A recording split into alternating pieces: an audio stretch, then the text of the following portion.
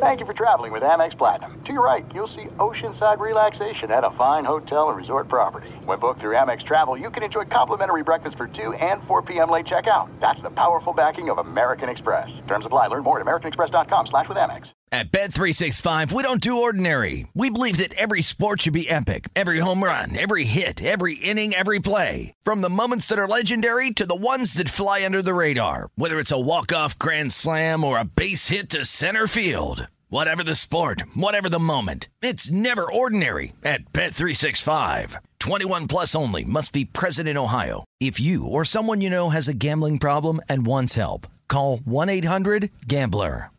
Hey, this is Christina Quinn. I'm the host of Try This, the Washington Post's new series of audio courses. The idea behind Try This is to become better functioning humans without having to comb the internet for countless hours. In our first course, we learned how to sleep better. Now, we're going to learn how to make our friendships stronger. I'll offer expert tips that are doable, and I'll keep it short. So let's do this. Class is in session. Find Try This from the Washington Post wherever you listen.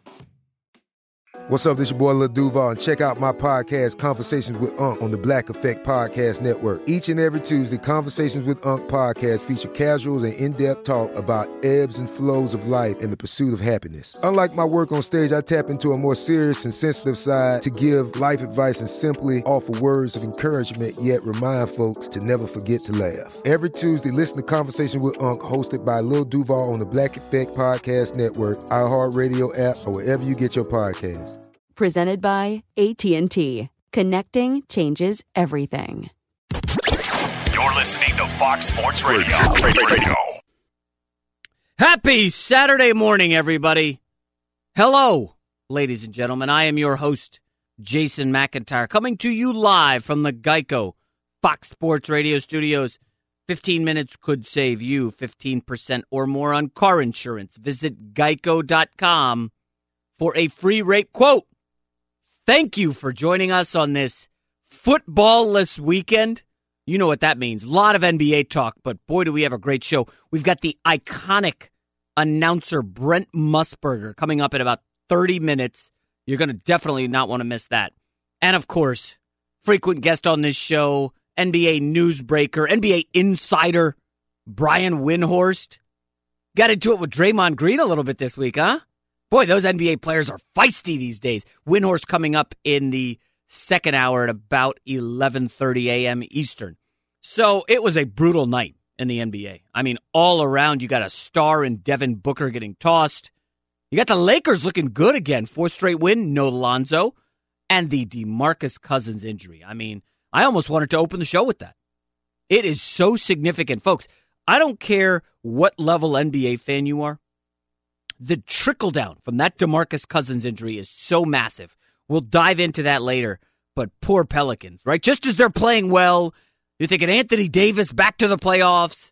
Oh, man. Brutal. DeMarcus Cousins. Prayers up for that guy. Listen, an Achilles injury, that is much more significant than an ACL, a shoulder, what have you. Oh, it's just brutal. New Orleans fans this morning are bummed. But I want to open the show because I started watching this program on National Geographic with my son last night. He's kind of into animals. And the show's called Tiger Wars, right? I definitely distract him when the tiger battles are happening. I personally am drawn incredibly to how the cameramen get so close to the tigers and these rabid animals in sub-Saharan Africa. It's incredible the camera angles they get. But Tiger Wars was taking place on his tiger reserve in India, right? And it basically centered around a showdown between the powerful young tiger. His name was B1. He was like ascending, right?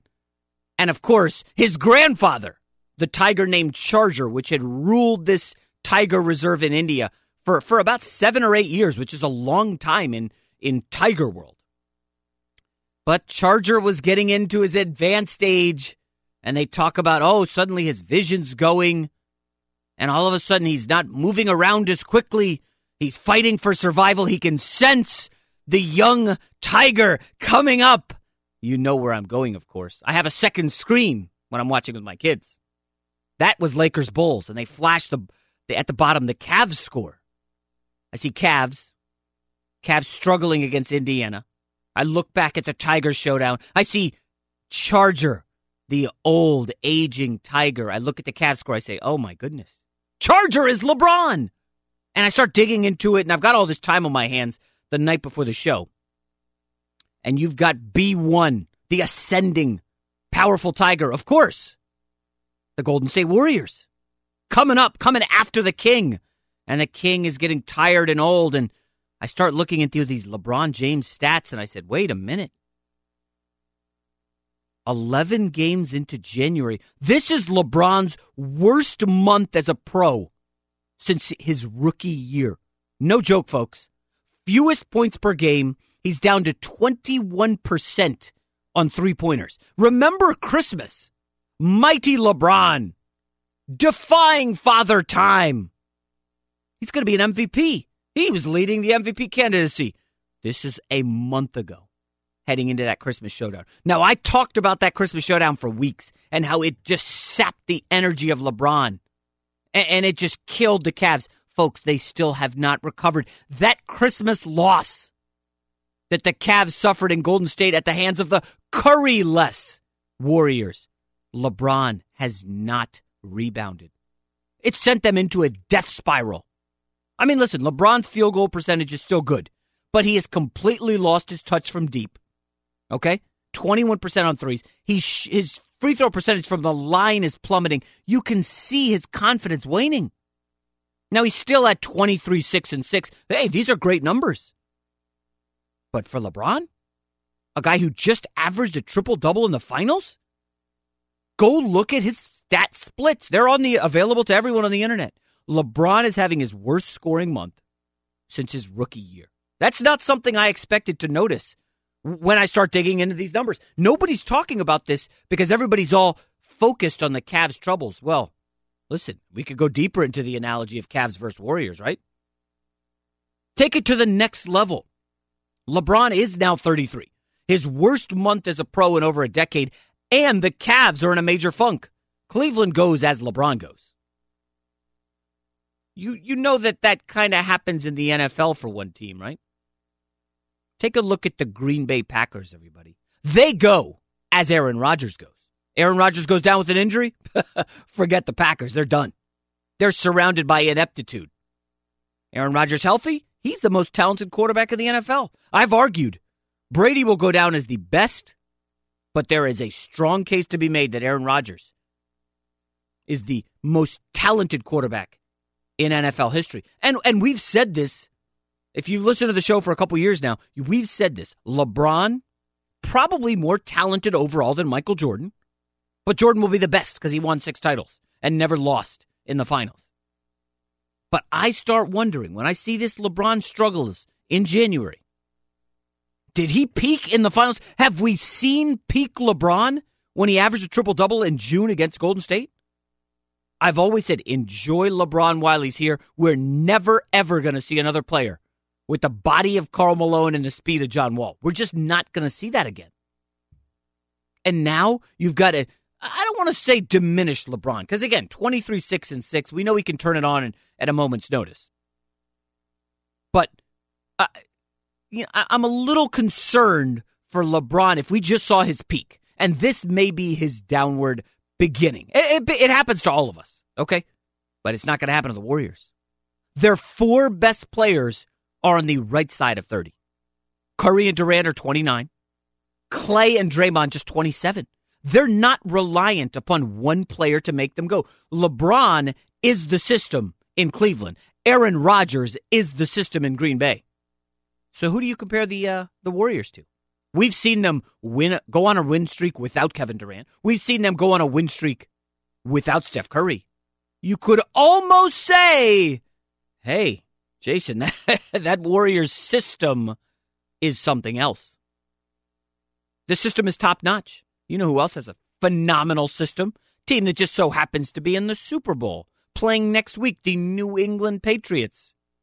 Wide receivers, they're interchangeable. Running backs, give them, take them. I can make do with whoever I got. Nobody on that Patriots defense has been there forever. They lose Dante Hightower, their best linebacker. Oh, geez, the defense is horrible. And here we are again in the Super Bowl. Systems matter. systems above one-man shows. That's what should be the takeaway when you watch the demise of the Cleveland Cavaliers. And again, I'm not saying LeBron is old. We could see him go nuts in February. I don't think it's going to happen, and here's why. The NBA did everything in its power to prevent stars from sitting out games. LeBron James has not missed a game this season. That's not good, and here's why. Every year for the last 5 years, he's missed a few games. He has decided, you know what, I need to sit out, I need to rest, whether I need a week in Miami, whether I need to just recharge my batteries, a day here, a game there. They're not letting him do that. And that's not good news for LeBron. That could be why he's wearing down. Maybe peak LeBron was in June. Maybe this is just fatigued LeBron, tired LeBron. But he was used to skipping a week here, a couple games there. You miss a dozen games. It's not the end of the world. You essentially get 3 days rest, right? Not having to travel. The NBA put a stop to that. And when you're a one-man show like LeBron, that ain't good news. And I got to say, in a way, I feel bad for LeBron because, it sounds like I'm beating him up. I know this is tough to say, and I'm a huge LeBron fan. What's not to love about this guy? He grows up with no father, in extreme poverty, moving around all throughout his childhood, sleeping on couches of friends and family. 16, he's on the cover of Sports Illustrated. It's like a child star. We know what happens to child stars, but not LeBron. Guy's avoided trouble. LeBron's never been arrested. I mean, you guys could look this up. I can't think of one major LeBron personal scandal that he's had to go through. I mean, if you want to throw out some of this Delonte West rumor nonsense, fine. You want to talk about jumping around teams, fine. But these child stars, we've seen them go off the rails. That hasn't happened to LeBron. He's 33 years old. He's had a scandal-free, and I mean, again, I'm looking at Sam here in the studio, and Sam's probably thinking, Jason, the decision, come on. That was a scandal. It's not a bad scandal. It was a foolish decision on his part to televise that. But that's not a scandal. LeBron started from the bottom, as Drake said, and look where he is now. So I do want to remind you, I'm not hammering LeBron for having the worst month of his career in January since his rookie year. I do want to remind you, when LeBron hit 30, he missed 13 games. He hasn't missed a game this season. And just to recap what it's like to be on top of the NBA, even though he's no longer an MVP candidate this year, at 33 years old, LeBron is putting up good numbers. Okay, he's going to be first or second team All-NBA. Cavs are going to make a run. Here are a couple other players I looked up. At 33 years old, Charles Barkley was down to 19 points, 13 boards, and he missed 29 games. At 33 years old, Isaiah Thomas, the Pistons' great point guard, he had retired. At 33 years old, Larry Bird, he put up 24, 9, and 7. Very good numbers. Celtics bounced in the first round of the playoffs. I'll tell you this, LeBron ain't going down in the first round of the playoffs. The only peer LeBron has at 33, you guessed it, Michael Jordan. Won a title with the Bulls. I think it was his 5th title. I mean, the NBA was a bit watered down at that point, as I just told you, the other great 33-year-old. That's another topic for another day. Jordan averaged 29, 5, and 4, was the finals MVP. That's not going to happen for LeBron this year. Don't cry for LeBron. He is just like Charger, that aging tiger I told you about from Tiger Wars. I won't spoil what happens at the end of Tiger Wars for you. If you have In Demand and want to look up National Geographic, it's a really good quick hour program. But nobody can stay on top forever. And that window for LeBron is rapidly closing, which, of course, dovetails into, 5 months from now, the NBA offseason. It's going to be so lit. I cannot wait for NBA free agency. And listen, this DeMarcus Cousins news significantly will impact NBA free agency. There's a lot to chew on, especially in the NBA. So very excited for today's show. We're going to do plenty of NFL. Coming up next here on the Big Lead, Fox Sports Radio. I wrote something this week about the New England Patriots that made me public enemy number 1 in Boston. But folks, I'm telling you, at this point, the Patriots' success is bad for the NFL. I'm curious what the appetite is for an XFL NFL discussion. Personally, I see this as like a non-thing at all. Sam, did it interest you whatsoever? XFL, NFL? Yeah. No. It's just... I think all the talent and all my attention is soaked up in the NFL. Yeah. Sorry, XFL. I don't have time for another sport. I mean, you watch college football, NFL, unless you're going to do it in like the summer. Is that their game plan? When there's like no sports going on? You can watch the CFL then, right? No, I'm not watching the CFL. So sorry, Vince McMahon. Producer Rob has a good theory on XFL, NFL. We'll get to that later, maybe, if you care. What does it mean when Geico says just 15 minutes could save you 15% or more on car insurance? It means you probably should have gone to geico.com 15 minutes ago. All right, so I know anybody who was listening to the show a few minutes ago when I said the Patriots' success is bad for the NFL, they're not going to be happy with me. But, there's always a but. Listen, we discussed this recently. I tend to be a worrywart about stuff that I shouldn't worry about, right? But I told you a couple weeks ago, I'm worried about the Steelers heading into this Jags game. Nailed it. I told you I think the week before that, I'm worried about these Cleveland Cavaliers. That team right now is a powder keg. I know they won last night. LeBron had the quadruple double. That was double-digit turnovers, the most in his career. But I'm trying to worry less. And I after the Patriots completed their rally to beat the Jags at home, I was like, gosh, Patriots in another Super Bowl? 8th time in 18 years. And I started to look at the landscape of sports. And it really started. I was at the Laker game Sunday, Lakers-Knicks. And I lucked into good seats. And I don't have a good signal in Staples. Rob, you've been to Staples, right? There's not a good cell phone service there. It's pretty poor, actually. And I can't get the score on my phone of Patriots-Jags. I was DVRing the game. And I had a buddy start texting me, oh my gosh, did you see Gronk? He's out. And I was like, what happened? Is he dead? Like, what's going on? And I start getting all these texts about Gronk and Jags, but nobody's sending the score. So I had to ask people around me, hey, do you have the score of the Patriots game? Nobody cared. No, I don't have it. I don't know. I'm not following the game. Like, nobody was interested. And then it hit me. The Patriots dynasty has gone on too long. They are officially stale. I'm being serious here.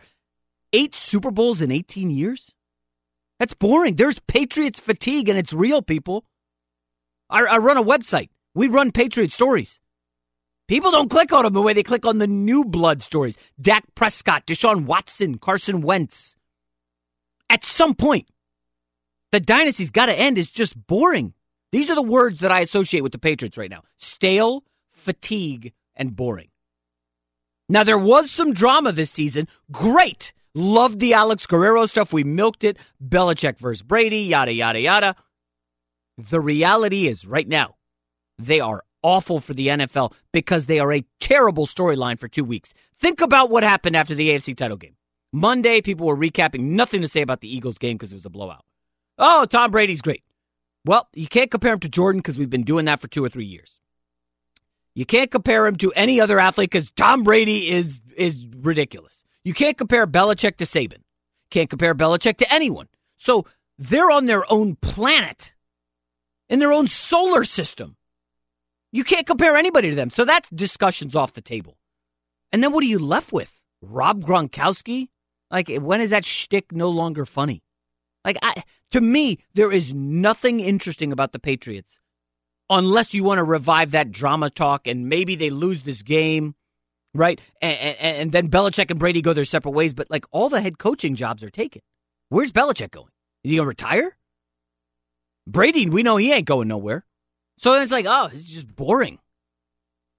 Really? Seriously, guys. The Cowboys won 3 Super Bowls in 7 years. That's it. 7-year run, 7-year window. Everybody enjoyed it. Bulls, 6 titles in 8 years. Again, great run, fun, 8 years. Next. Yankees went to the World Series 6 times in 8 years. That's a window that's palatable. We're talking about 18 years. That's nearly a generation. What's a generation? 20, 25 years? That's what we're looking at with the Patriots. It's stale. I'll never forget this line from the criminally underrated movie, Things to Do in Denver When You're Dead. I know you've seen it. Andy Garcia, very attractive girl. I'm spacing on her name. Great movie. But there was a line that I have. I jot down great movie lines because I'm a loser. Life is like a mustard burp. Momentarily tangy and then forgotten in the air. Life is like a mustard burp, right? A dynasty is a mustard burp, right? It's a summer romance. It's short, it's quick, and then it's over. The problem is 18 years is too damn long. Honestly, there are no storylines. We are about to head into Super Bowl week, media week, all that fun stuff. You tell me what the interest level is. Any of your friends out there talking about the Super Bowl? Now, the game itself will probably be great. All the games are great. But what the fans need, what the media need, is the time between the games to chew up with drama. NBA has tons of drama. Drama galore. Where's the drama in the NFL? What they need is these young teams. They need Andrew Luck back. They need Aaron Rodgers back. They need Deshaun Watson to break through. Okay? You need the young stars to break through. And right now, I'm telling you, it is getting ugly. When you're looking about topics for the Eagles, who are boring as hell with Nick Foles, and the Patriots, who are stale. So, folks, listen, if you want to argue with me about it, I guess I'll open the phone lines to call in, but we got Brent Musburger coming up here in a minute. So, 877-996-6369. The Patriots are stale. Patriots are boring for the NFL right now. They need new blood. Hell, I would rather see next year the Browns go 9-7 and sneak in the playoffs with whoever they got, Kirk Cousins, draft picks, whatever. I just want some new meat. That's all. All right, so coming up next, everybody wants to talk about legalized sports betting. We got the best guy to talk about it. Legendary announcer Brent Musburger. He's up next. First, let's go to Isaac Lowenkron for the latest report. Good morning, Jason. We begin in the NBA, where multiple outlets report the New Orleans Pelicans big man DeMarcus Cousins tore his left Achilles tendon in the waning seconds of last night's win over the Houston Rockets and is out for the season. New Orleans at 27-21, presently a game out of the 5 spot in the Western Conference. LeBron James, his 8th triple-double of the season and the 63rd of his career in Cleveland's win over Indiana, overshadowing, or not, the fact that he also had a career-high 11 turnovers, including 6 of them in the fourth quarter. The Sixers won at San Antonio by 19 for their first road victory against the Spurs since 2004. Screw you. A little touchy this morning, aren't we, Coach? Screw you. Lakers won at Chicago for their 4th straight win, their 8th win in their last 10 games. Giannis Antetokounmpo, 41 points and 13 rebounds in the Bucks' 25-point blowout of Brooklyn. Finally, Jason, in tennis, Caroline Wozniacki won the Australian Open today over Simona Halep for the first Grand Slam singles title of her career. Back to you. Congrats to Caroline Wozniacki. Thank you, Isaac. I didn't see a second of the Australian Open. I hear that if you gamble on tennis, there's a great opportunity to clean up in Vegas. It's weird. In Vegas, if you gamble on the obscure sports, WNBA, right? The lines makers are not as sharp for tennis, WNBA. And I think we discussed this last week with Todd Furman. The problem is then you've got to watch or pay attention to tennis and the WNBA. And for me, that's not super interesting.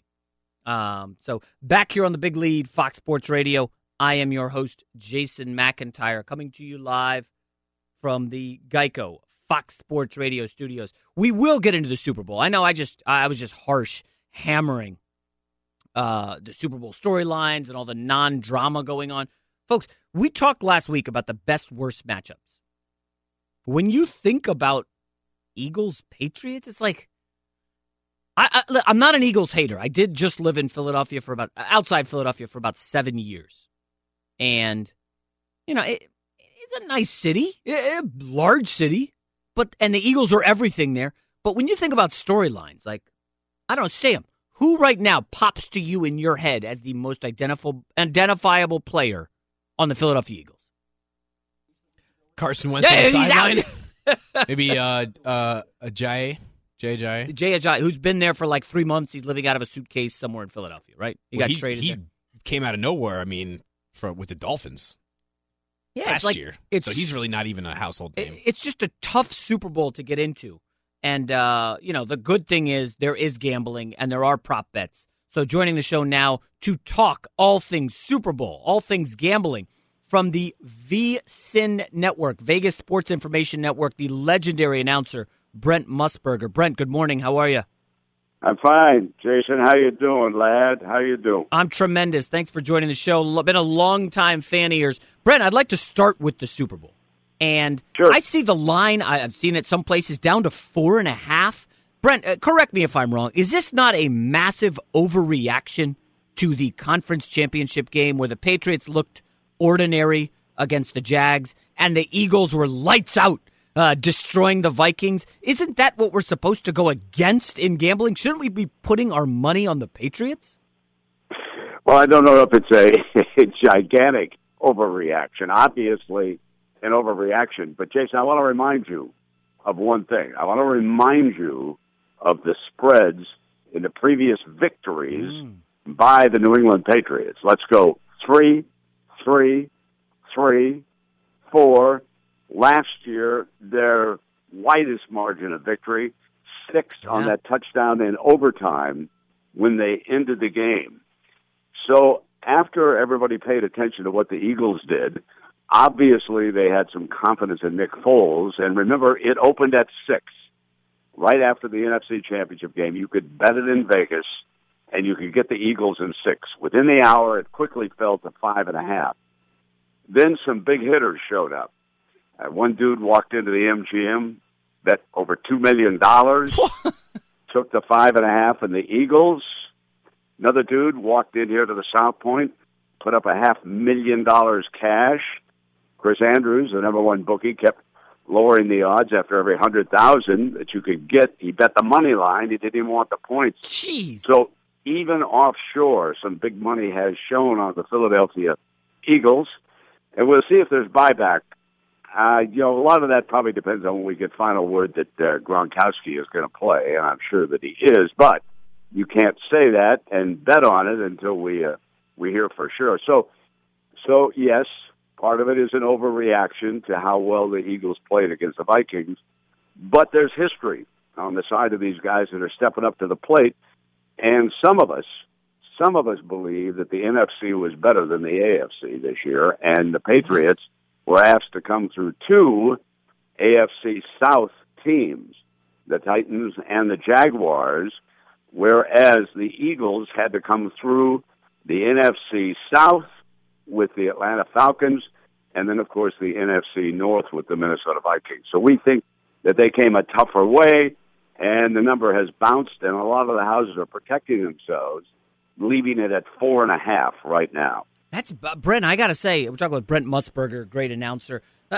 To me, it's shocking. Brent, I heard people like 10 days ago saying that Case Keenum was better than Nick Foles. And now all these guys are rushing in to bet over $1 million on Nick Foles. Let me ask you, Brent, these guys who are betting 7 figures, are these sharp bettors or just rich guys who are dumb money? This is sharp money. Oh, boy. These are guys who are event bettors. In the case of the $2 million and the $500,000, in both instances, this could be syndicate money. I don't mean that in terms of the mafia, but I mean groups of bettors who pool money together and have someone front it to bet it.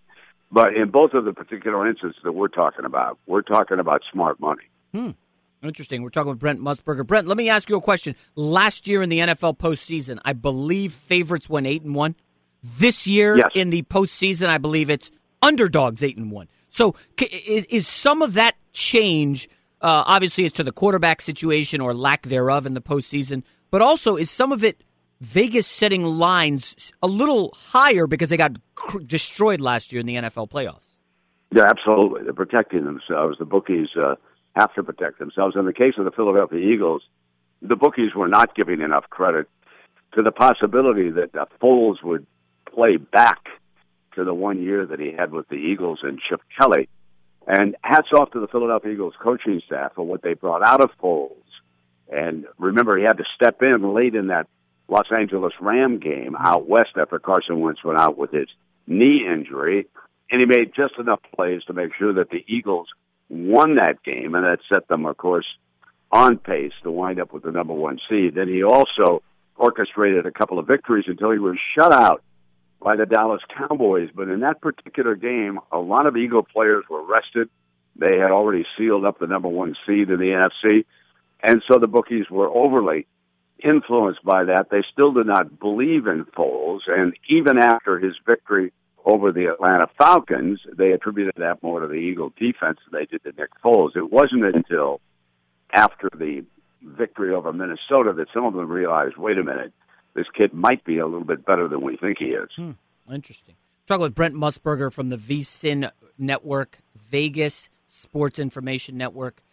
He was a legendary announcer. While we're on NFL, Brent, let me quickly ask you, I know you were critical of Tony Romo. I don't know if critical is maybe that's too harsh a word, but you had some opinions on Tony Romo as an announcer. He's now finished his first season. Has anything changed your mind on what you've heard, seen out of Tony Romo in the booth at CBS? Well, I did not like him at all when it first started because he was interrupting Jim Nantz and pretending that he was the smartest man on the planet about what was about to happen. Let me say this. I think he's an improved announcer, and that's the way it should be, and credit the production team of that, so that it is very difficult taking someone off the playing field and dropping them into the number 1 game. When we were at CBS and John Madden came to us, he did not start out with Pat Summerall. He worked a season with Gary Bender, and he learned the ins and outs of broadcasting. And so when he moved over to team with Summerall on our number 1 team, then he was a much more polished broadcaster. And I will say that before the championship game, it was very smart on CBS's behalf when Tom Brady came out on the field with a bandage for the first time, and the first time anybody had seen that right hand, they were smart to throw it to Jim and Tony because they knew that they had talked to him the night before. And they then described and discussed the performance of Brady during warm-ups prior to the championship game. So let me say that he's an improved broadcaster. I'm not quite yet ready to put him in the Hall of Fame, if you know what I mean. So, Brett, what would you give him if you're grading his season from an A to an F? You know, go back to high school. You give him a C, a B+, a D-? B-. Okay, that's pretty positive. All right, Brent. We're talking with Brent Musburger, the legendary announcer. I listened to him for decades. Just iconic is the way I describe you, Brent. Let me pivot to the NBA quickly. The big story this week, the NBA embracing gambling. And, we'd like a 1% cut. Obviously, I've heard Vegas is very unhappy about this. It's funny. Social media, Brent, is cheering this as, hey, the NBA gets it again. Adam Silver's the best commissioner in sports. Nobody's talking about the Vegas side of this. Brent, how angry are the Vegas sports books at this demand for a 1% cut? I don't think that angry is the correct word. Okay. I say they're bemused, and let's say they're not writing checks anytime soon.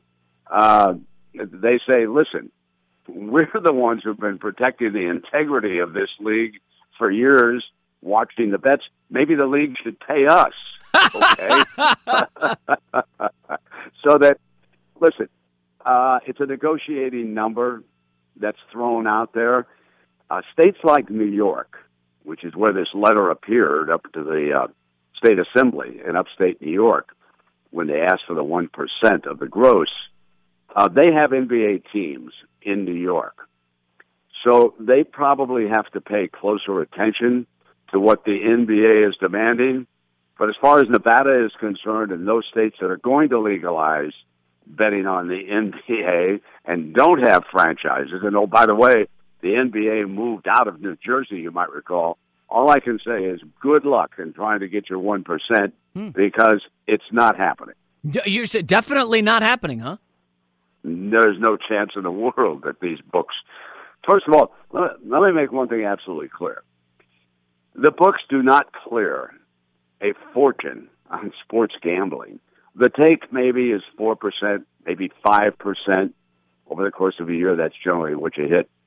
What you want to do is you want to get your 1% of slot machine take, okay? Yeah. That's the profit center of casinos, not just in Nevada, but, well, certainly across the United States. It is the number one take by the casinos by far, and it's not even close. Okay, so Brent, my question, when the NBA floats this, hey, we'd like 1%, Vegas pushback will be what? And no, that's not happening? And do you think the NBA then walks away from this? Or, like you said, is this the beginning of a negotiation? Well, in a state like New York, it could become the beginning of a negotiation if the state were to legalize betting on sports. But if you come to Nevada after it's been legal for decades down here to bet on the NBA, and they say, you got to give us 1%, Nevada's going to quickly say, no thanks.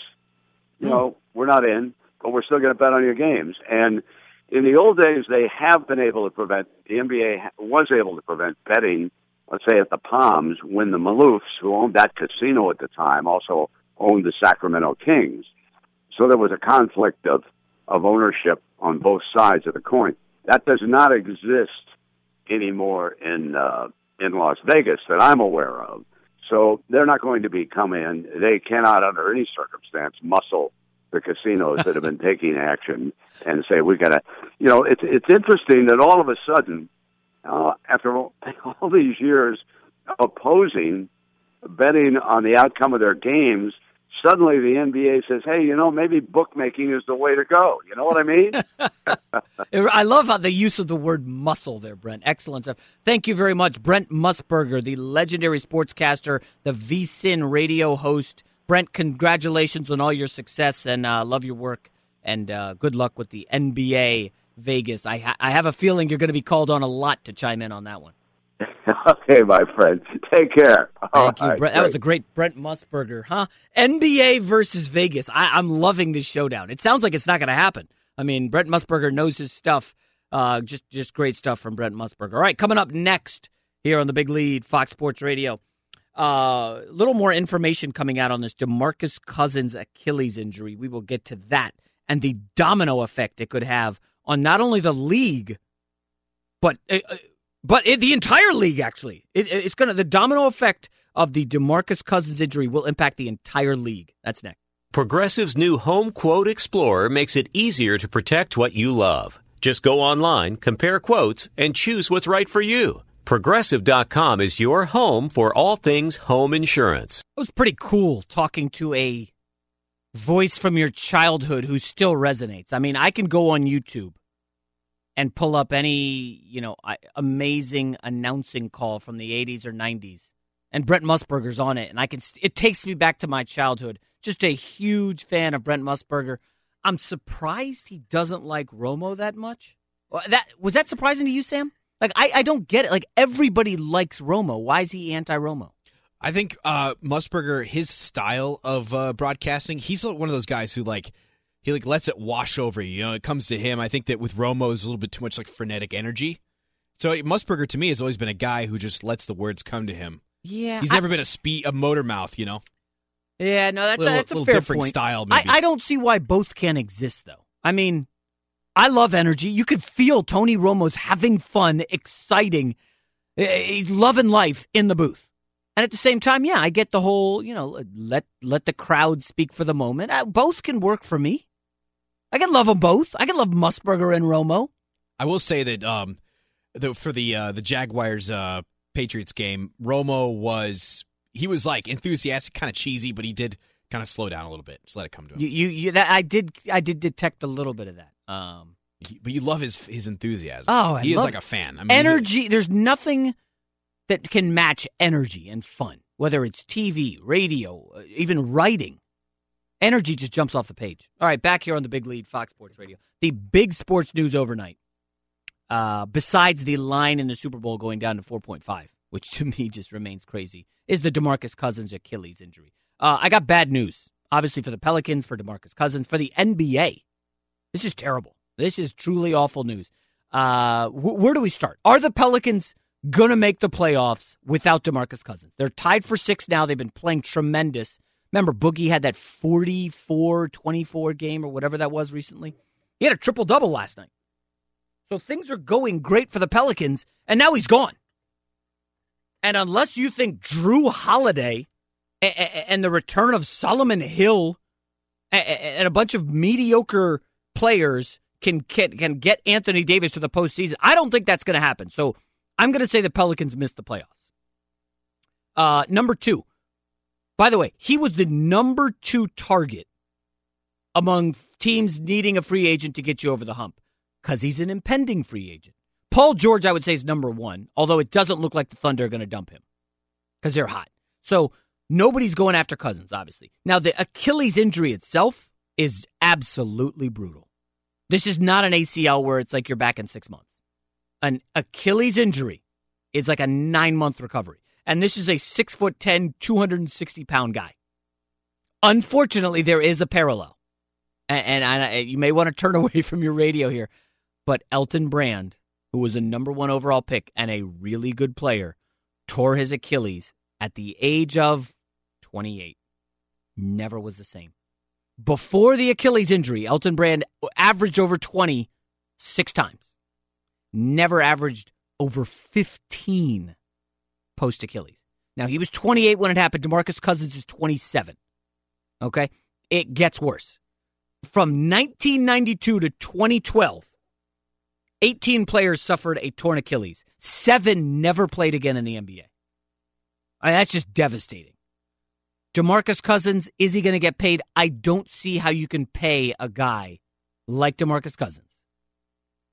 Despite how this amazing season he was having, I don't think you can max him out coming off an Achilles. That's just that's the unfortunate truth. And I feel terrible for him. So what happens now? The Pelicans can't possibly pay him. They're capped out. The talk was, are they going to trade him? But now you can't trade him. So what do you do? I feel awful for these guys. And the big picture, Anthony Davis. That's the big picture here. Listen, they're not making the playoffs. Anthony Davis is going to look around. We're not going to pay Boogie. What am I doing here? I wouldn't be shocked if mid-July we hear Anthony Davis wants out of New Orleans. I mean, it's sad but true. Coming up next here on The Big Lead, Fox Sports Radio, are we going to see a blowout in the Super Bowl? Happy Saturday morning, everybody. I'm your host, Jason McIntyre, coming to you live from the Geico Fox Sports Radio studios. 15 minutes could save you 15% or more on car insurance. Visit geico.com for a free rate quote.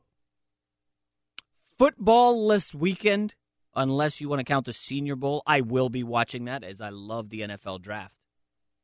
Unless you count the Pro Bowl, I don't even know. What day is that Pro Bowl, by the way, Rob? I think it's this weekend, but I have no idea. I never watched the Pro Bowl. I never watched the MLB All-Star. I'll watch an inning or two of the MLB All-Star game. Don't watch a Pro Bowl. Love me some NBA All-Star game. I think it's fun. We're not going to get too much into the teams for the NBA All-Star game. I mean, the game is in a couple weeks. It's out here in L.A., so the party scene will be lit. You know, I've only had a few invites to NBA All-Star parties. A little bit disappointed. Hey, Drake, can you get it your boy? Come on, man. I'm out here waiting. But before the NBA All-Star game, before the NBA trade deadline, which is, I believe, 12 days away, we got a Super Bowl to play. Eagles-Patriots, and I have some concerns about the game. As we talked to Brent Musburger earlier, it was a great interview. We're going to put some of it up online shortly. Musburger had a lot to say. I do believe there is a huge, colossal overreaction to what the Eagles did to the Vikings in the NFC Championship game. I had predicted on this show that the Eagles would win. I thought Foles would outplay Keenum. Minnesota disagreed. Minnesota fans were irate. But here's the reality. Nick Foles did not become an amazing quarterback thanks to one game. It doesn't work like that. You are kind of what your record says you are. And what does Nick Foles' career record say? He's an average quarterback.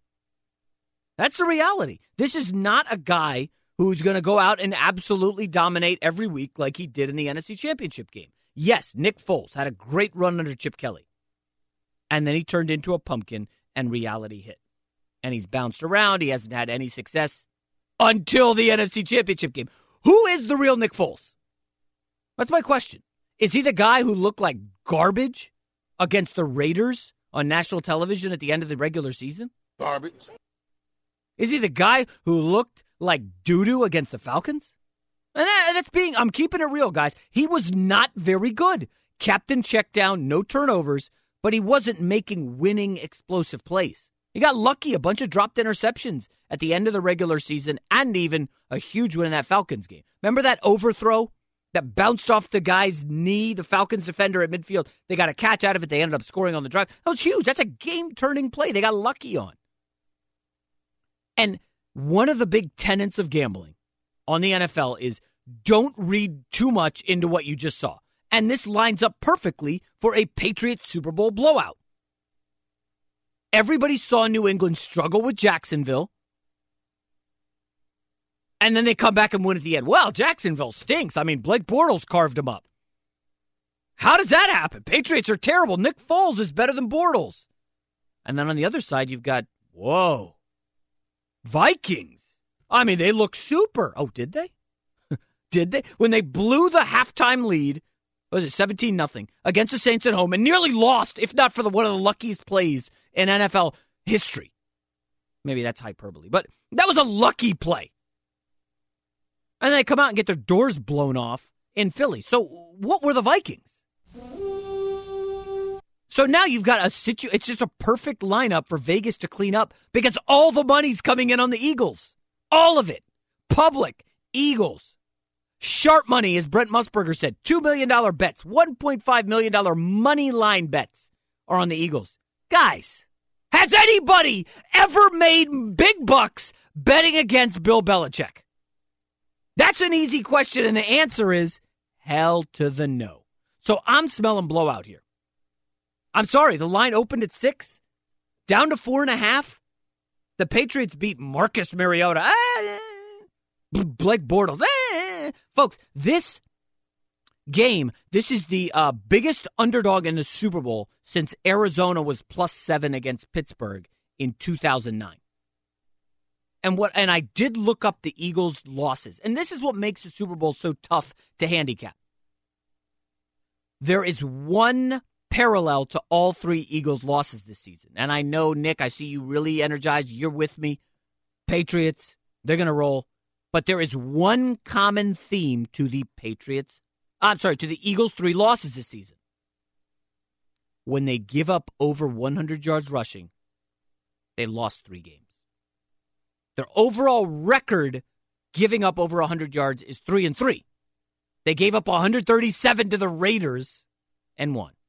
But they gave up 112 to the Chiefs, loss. 101 to the Seahawks, loss. And then week 17, the starters, I think, left at halftime. They gave up $129 to the Cowboys, loss. So if the Eagles give up a lot of groundwork to Dion Lewis and James White and Rex Burkhead, you know where the game's headed.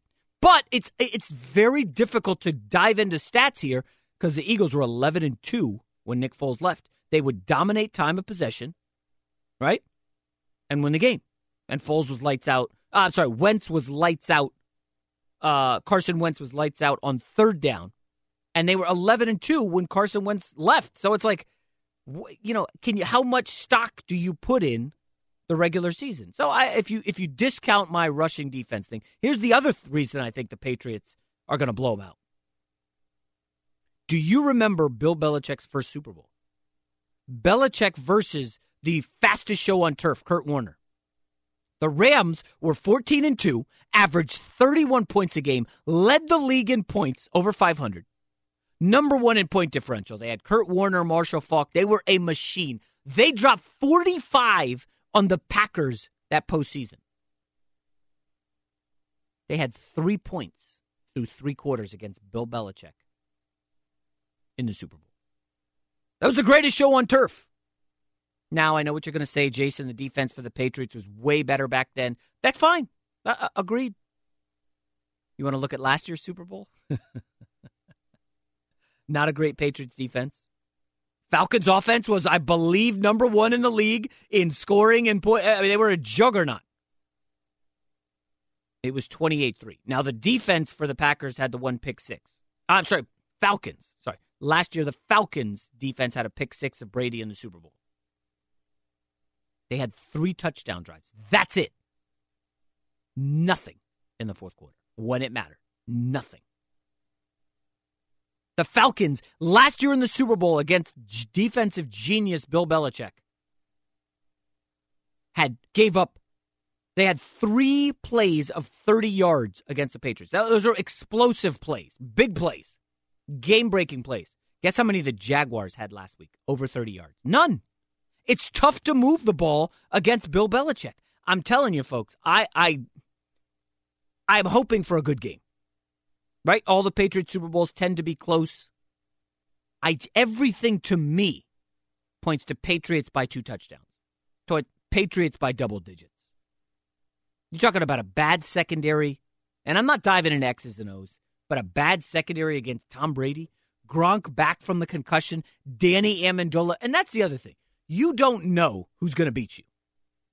So let me remind you, AFC Championship game last year, a former lacrosse player, Mr. Hogan, goes bananas against the Steelers. Super Bowl. Guess who caught 14 passes? James White.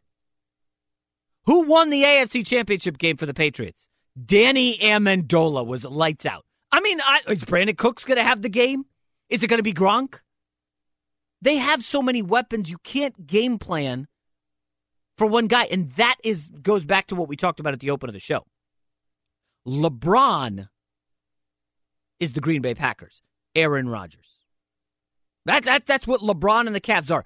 You look at the Warriors, they are the system. They are the Patriots. Who's going to beat you? Is it going to be Clay? Is it going to be Draymond? Curry? Durant? And they're built to win without a star in the system. So the Patriots are set up, from my point of view, and I know they got Tom Brady's 40, and he's going to be under pressure from that aggressive blitzing front of the Eagles. Hey, listen, Jags did sack him 4 times last week. But nobody makes adjustments like Belichick. I mean, guys, Doug Peterson was coaching high school football in Louisiana a decade ago. To me, all signs point to the Patriots by double digits. And we're a week out, but it smells like a blowout to me. Nick, you're nodding your head. Are you in agreement? It's going to be at least a double-digit blowout. At least. I mean, 10-plus points, at least. I got it 27-14. I mean, come on. Bill Belichick, 2 weeks to prepare for Nick Foles. I know. Come on. And all these, by the way, did you see, speaking of betting, did you see how, the biggest betting line ever, according to RJ Bell, was, someone just bet, 10 mil or something like that on the Eagles? Did you see that 10 million? Yeah, well, look up RJ Bell. He had a story where it came out to where, that, the biggest bet This ever. overreaction. And people are just riding this underdog wave and the masks. Don't gamble with emotion. Rob, by the way, do you have our scores last week? From pre-snap reads? I have a feeling I did excellent. I think Nick did pretty darn good. I was almost on the money. What'd you have? Well, I had the Patriots winning 24-20. I think it was 24-21. That was close. No, it was 24-20. Oh, then, okay, it was opposite then. So I said 24-21, 24-20. Wow, that was almost nailed it. Almost. Like I said, I have the most almost wins ever. I'm pretty sure you didn't say that, Nick. Because I have here that you had the Jags covering the 7. No, I have them covering, but I still okay. All right, I had them covering. Yeah, they covered. That's okay. But I still said the score. I could bring up the audio. You trying to get real specific? Yes. Yeah. Win for Nick on that one. Zach Ertz, 2 TDs, 100+ yards. Yeah, okay. Not quite. I think did he have 1 TD? No. He had 7. He was good. He was good though. Hey, quick question: is Zach Ertz the second best tight end in the NFL after Gronk? Ooh. I think so. He blocks, so that helps. Kyle Rudolph. That's a big difference. Kyle Rudolph's pretty good too, but yeah. Rudolph is good. It's Kelsey and Gronk, but Kelsey. Ertz blocks. Kelsey doesn't really block. Travis Kelce, yes. Ertz blocks, so he's more of a complete tight end. And Kelsey gets these dumb penalties because he's mouthy and stuff. So I don't know, Rob. We're going to do pre-snap reads next week ahead of the Super Bowl, but are you feeling Patriots or Eagles? You know what sucks is I hate the Patriots. I actively root against the Patriots in every game they play. I think they're going to win, but I'm going to be rooting my heart out for the Eagles. Yeah, I can't root for the I've talked too much trash. When they dumped Chip Kelly, I went all in. And I got to give it to them. They've built a contender quickly. They nailed Carson Wentz. Excellent job by the Eagles. I just have a bad feeling about the Super Bowl. All right, coming up next here on The Big Lead, Fox Sports Radio. I came up with an interesting game. We don't do games and shticky things like that on this show, but I have a feeling you're going to love this role play. I'm going to be a star in sports, and someone is going to play the owner. You've got to hear that next on The Big Lead, Fox Sports Radio. It's going to be a great 20 minutes on this show. Right now, we're going to do something spectacular, and I'm telling you, he always brings great information. ESPN NBA insider Brian Windhorst joining the show in 10 minutes. I know this is joking. I've got to ask Windhorst this. I don't know if you guys saw this last night. So Kevin Love's on the bench, and he's coming out of a timeout, and he has a towel in his hand. He wipes his hands and tosses it at Jeff Green's face.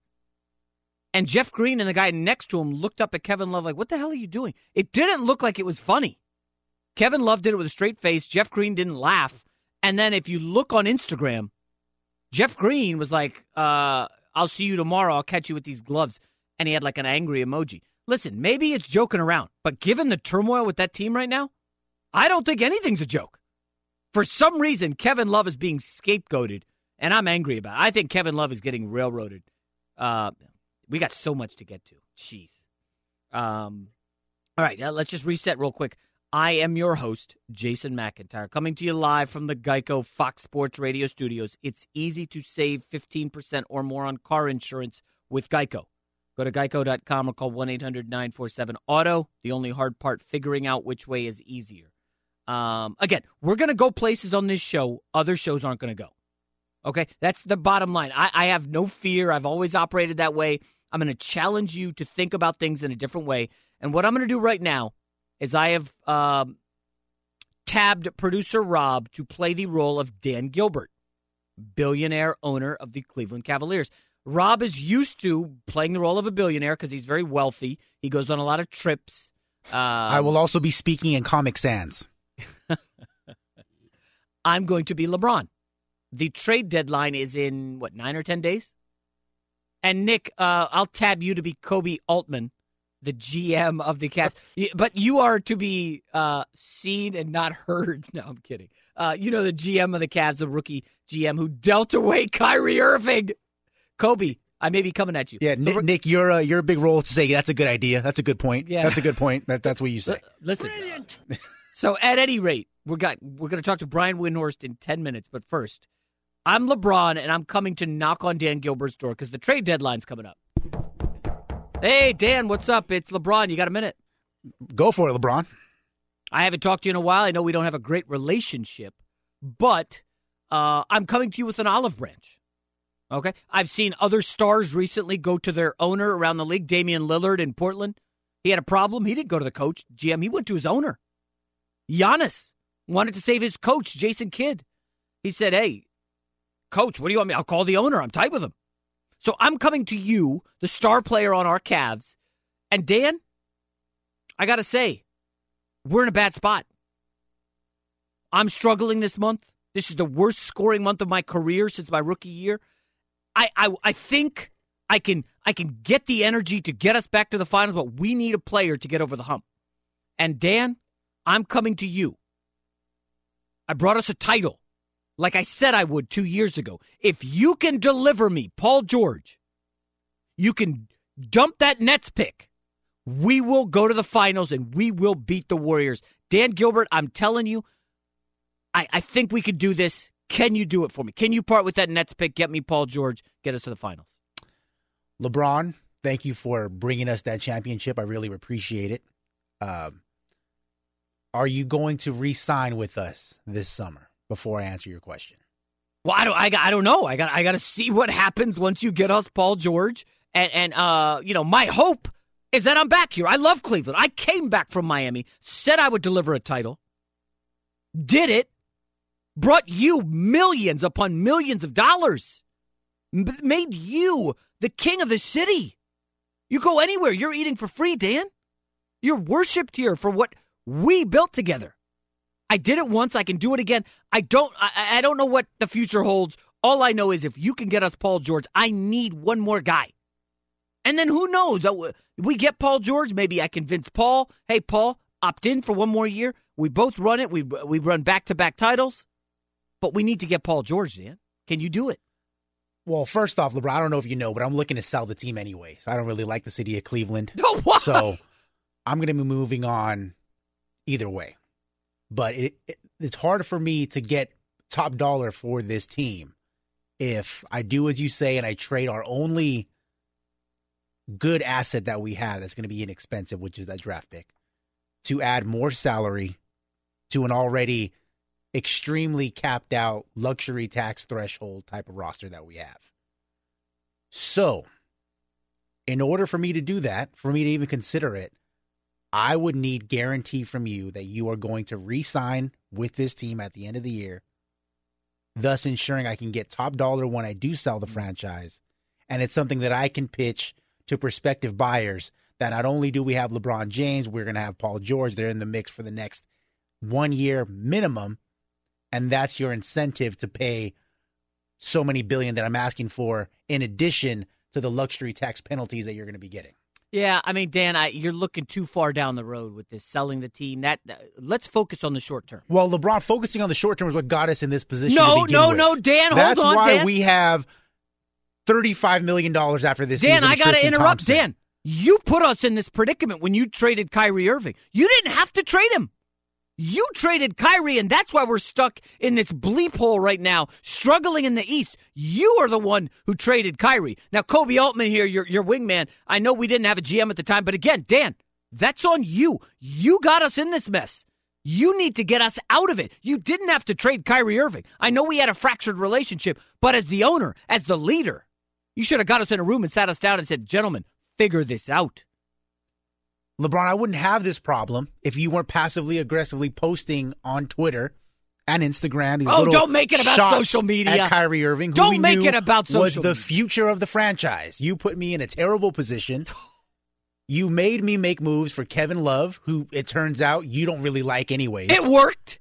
You made me give Tristan Thompson, J.R. Smith, Iman Shumpert $42 million in salary next season. What I said to do worked. We won that title. We beat the Warriors. And we're in worse shape now than we were 2 years ago. Well, the game done changed, Dan.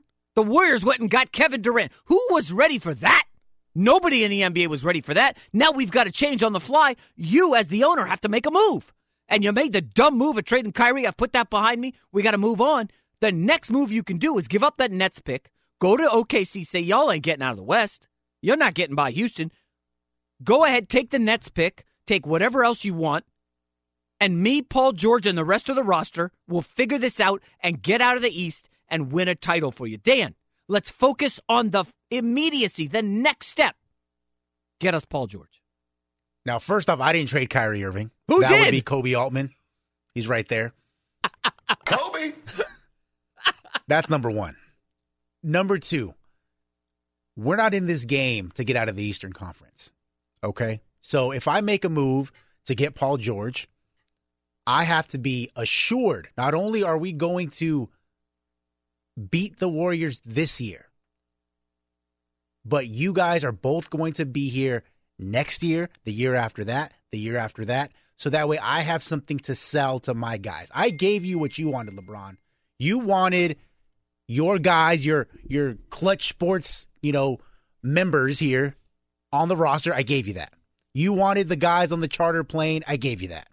You wanted to, take vacation to the middle of the season for a week. I gave you that. What have you given to me? A title. LeBron. A title. Dan, Kyrie it's pretty Irving clear. gave Dan, me that title. Dan, and look Dan, what happened to him. Listen, Dan Gilbert, it's been real. I think what we have here is a failure to communicate, and I'm going to work my butt off, try to win another MVP. I'm going to do the best for this team, but it's pretty clear we're not going to be making a move for Paul George to get better. If you don't want to improve the team, so be it. Good meeting with you, Dan. LeBron, Thank you know what would help this team and be productive would be if you cut down on the turnovers. Oh, okay. Bleep! I'm not paying you $33 million for 11 turnovers. Hold me back, Maverick. Hold me. Kobe, get this guy out of here. That was LeBron talking to Dan Gilbert, trying to fix the Cavs. I actually want to take calls on that later, but we got Brian Windhorst coming up after the break. But first, let's go to Isaac Lowenkron for the latest in sports. Jason, multiple outlets report the New Orleans Pelicans big man DeMarcus Cousins tore his left Achilles tendon in last night's win over the Houston Rockets and is out for the season. Cousins had been having a career year. He'd been averaging 25 points, 13 rebounds, and 5 assists, with New Orleans at 27-21, one game out of the 5 spot in the Western Conference. LeBron James had a triple-double in Cleveland's win over Indiana. You could actually also classify it as a quadruple-double because he also had a career-high 11 turnovers, including 6 in the fourth quarter. And finally, Jason, we have an NBA social media beef to tell you about. This is delicious. So last night, the Knicks are playing the Suns in Phoenix, and Devin Booker of the Suns and Enes Kanter of the Knicks get into a shoving match in the third quarter. It winds up with Booker being ejected from the game. The Knicks wind up winning the game by 22. And here we go. After the game, Enes Kanter tweeted a picture of Devin Booker with the caption, "Hold that L, kid. Talk to me nice or don't talk to me at all," unquote. Now, Booker's teammate, Jared Dudley, leaped to his social media defense of his teammate. Dudley responded to Kanter by tweeting, quote, "You talking like you in the playoffs, bruh. You not Westbrook, bruh. Don't let that Knicks hype fool you. We know what you are, a fake tough guy who liked Twitter. We already saw LeBron sun you," unquote. Well, Kanter tweeted back to Dudley, quote, "Get on the treadmill before you talk, bro. You got the retirement body," unquote. NBA social media beef 2018 summarized. Back to you. Boy. Oof. Yikes. All right. Thank you, Isaac. Back here on the Big Lead, Fox Sports Radio. Coming to you live from the Geico Fox Sports Radio studios. It's been a crazy week in the NBA, and the trade deadline's approaching. Who better to have on the show than frequent guest NBA Oracle, Brian Windhorst from ESPN. Brian, thanks for taking the time. I know you got a young child. I heard that poopy diaper blowout story that you told on the podcast. As a father of 2, I know those well. But we're going to focus on the positive. Brian, let me start here. Oh, no. It's PTSD. Brian, I have to start here. Did you see this moment last night on the Cavs bench where Kevin Love was toweling off and then he just tossed a towel at Jeff Green and it hit him in the face? And then we've seen some comments from Jeff Green on social media. Listen, I know a lot's been happening with the Cavs. Kevin Love is getting scapegoated by Jeff Green, who's been there for 8 minutes. First of all, was that something or nothing? What do you make of that? And where's the state of the Cavs after their win last night? I don't know what that was. I mean, they were making jokes about it in the locker room after. Jeff Green, made a little show in front of the media to I hate you, Kevin Love. But if you watch the video, Jeff, didn't like it. No, sure. But again, how do we prove intent? I don't know. Look, the Cavs have bigger problems than towels being thrown on the bench. Let's leave it at that. They did get a win last night, which was good. Right now, they're struggling so much that any win is important, but it was not impressive. They had a 17-point lead coming into the fourth quarter. If they were playing, a better team than the Pacers, they would have lost. The Pacers got it to within 3, I believe. The Cavs, I think, had 11 turnovers in the fourth quarter, Oof. 6 of them by LeBron. LeBron had his first career quadruple-double last night with the career-high 11 turnovers, was just all over with the ball in the fourth quarter. Normally one of the best closers in the league. He was just a mess. Isaiah Thomas was a disaster down the stretch, taking wild shots, and they won because, J.R. Smith had his best game in 2 years, quite frankly. So in fairness to them, it was a step forward, but I hardly think you're going to be walking out of there thinking the Cavs are turning the corner. Yeah. We're talking with Brian Windhorst. Brian, I looked this up. I haven't heard anybody say this yet. LeBron is currently in the midst of the worst month scoring since his rookie year. Obviously, he's only played 11 games, but in months where he's played 10 or more games, this is his worst month for scoring since his rookie year. He's shooting 21% on threes. His free throw percentage is down to like 63 this month. Now, I'm attributing that, Brian. We've seen each of the last 5 years, he's taken off like 5-10 games. He hasn't missed a game this season. He's top 5 in minutes. Are we seeing some wear and tear on LeBron, and we know that the Cavs have a single point of failure? If anything happens to LeBron, it's over for this team. Maybe. He was shooting his highest three-point percentage of his career for the first 2 months, and he had his highest free throw percentage in like 5 years going as well. So he was playing great. I mean, he was getting MVP. I mean, he was probably, when James Harden went down with that hamstring injury, I think LeBron would have become the betting favorite for MVP. Yeah. Ty Lue questioned whether or not some of those turnovers last night were because of fatigue. They had to play him over 40 minutes. The irony, though, Jason, is that this is the most rest the Cavs have had. This is by far coinciding with this terrible the stretch of games. They've had a lot more off days in January than they had in November and December. In fact, they practiced more in January than they practiced November and December combined. But LeBron really pushed back on Ty Lue about that, saying he feels fine. That's one explanation. The other explanation is that January is when Isaiah Thomas came back in, and LeBron's touches have dropped. I mean, no, that doesn't explain his 20% three-point shooting. He's obviously in a slump back there, and that's a factor. But LeBron's been averaging about 8 fewer touches per game since Isaiah came, and that makes some sense because Isaiah's a dynamic offensive player, and you want him to shoulder some of the load. That said, Isaiah is not playing well. He's shooting in the 30% range. He's not been the same player he was last year. So part of it, I think, is Isaiah Thomas coming in. And frankly, the Cavs, before Christmas Day, were the number 3 offense in the league. Since Christmas Day, which coincides with their slump, they're ranked in the mid-20s. And again, last night they had a 42-point second half, which, when you're the 30th defensive team, which they are, you score 40 points and a half, you're not gonna last too long. So dang. I think Isaiah Thomas is a factor as well. Yeah, boy, all things looking bad for the Cavs. Hey, Brian, let me quickly ask you about the DeMarcus Cousins injury. This is awful all around. I feel like the domino effect is just going to be awful. I mean, geez, is this going to end with, hey, man, we saw what happened to Elton Brand when he tore his Achilles. Elton Brand, number 1 overall pick out of Duke. Not as good of a player as Cousins, but again, Cousins is 6'10", 260. That's a heavy guy coming back from an Achilles. He's obviously not going to get a huge contract. Nobody's going to max out a guy coming off an Achilles. Brian, I got to ask you, like, does this change dramatically the Anthony Davis future? I mean, maybe it's too early to tell, but the Pelicans miss the playoffs and fall apart. What are we looking at here? Yeah, I mean, just from a team standpoint, they had probably just had their best 15-game stretch since they traded for him a year ago. They had crawled up above 500 or playing well.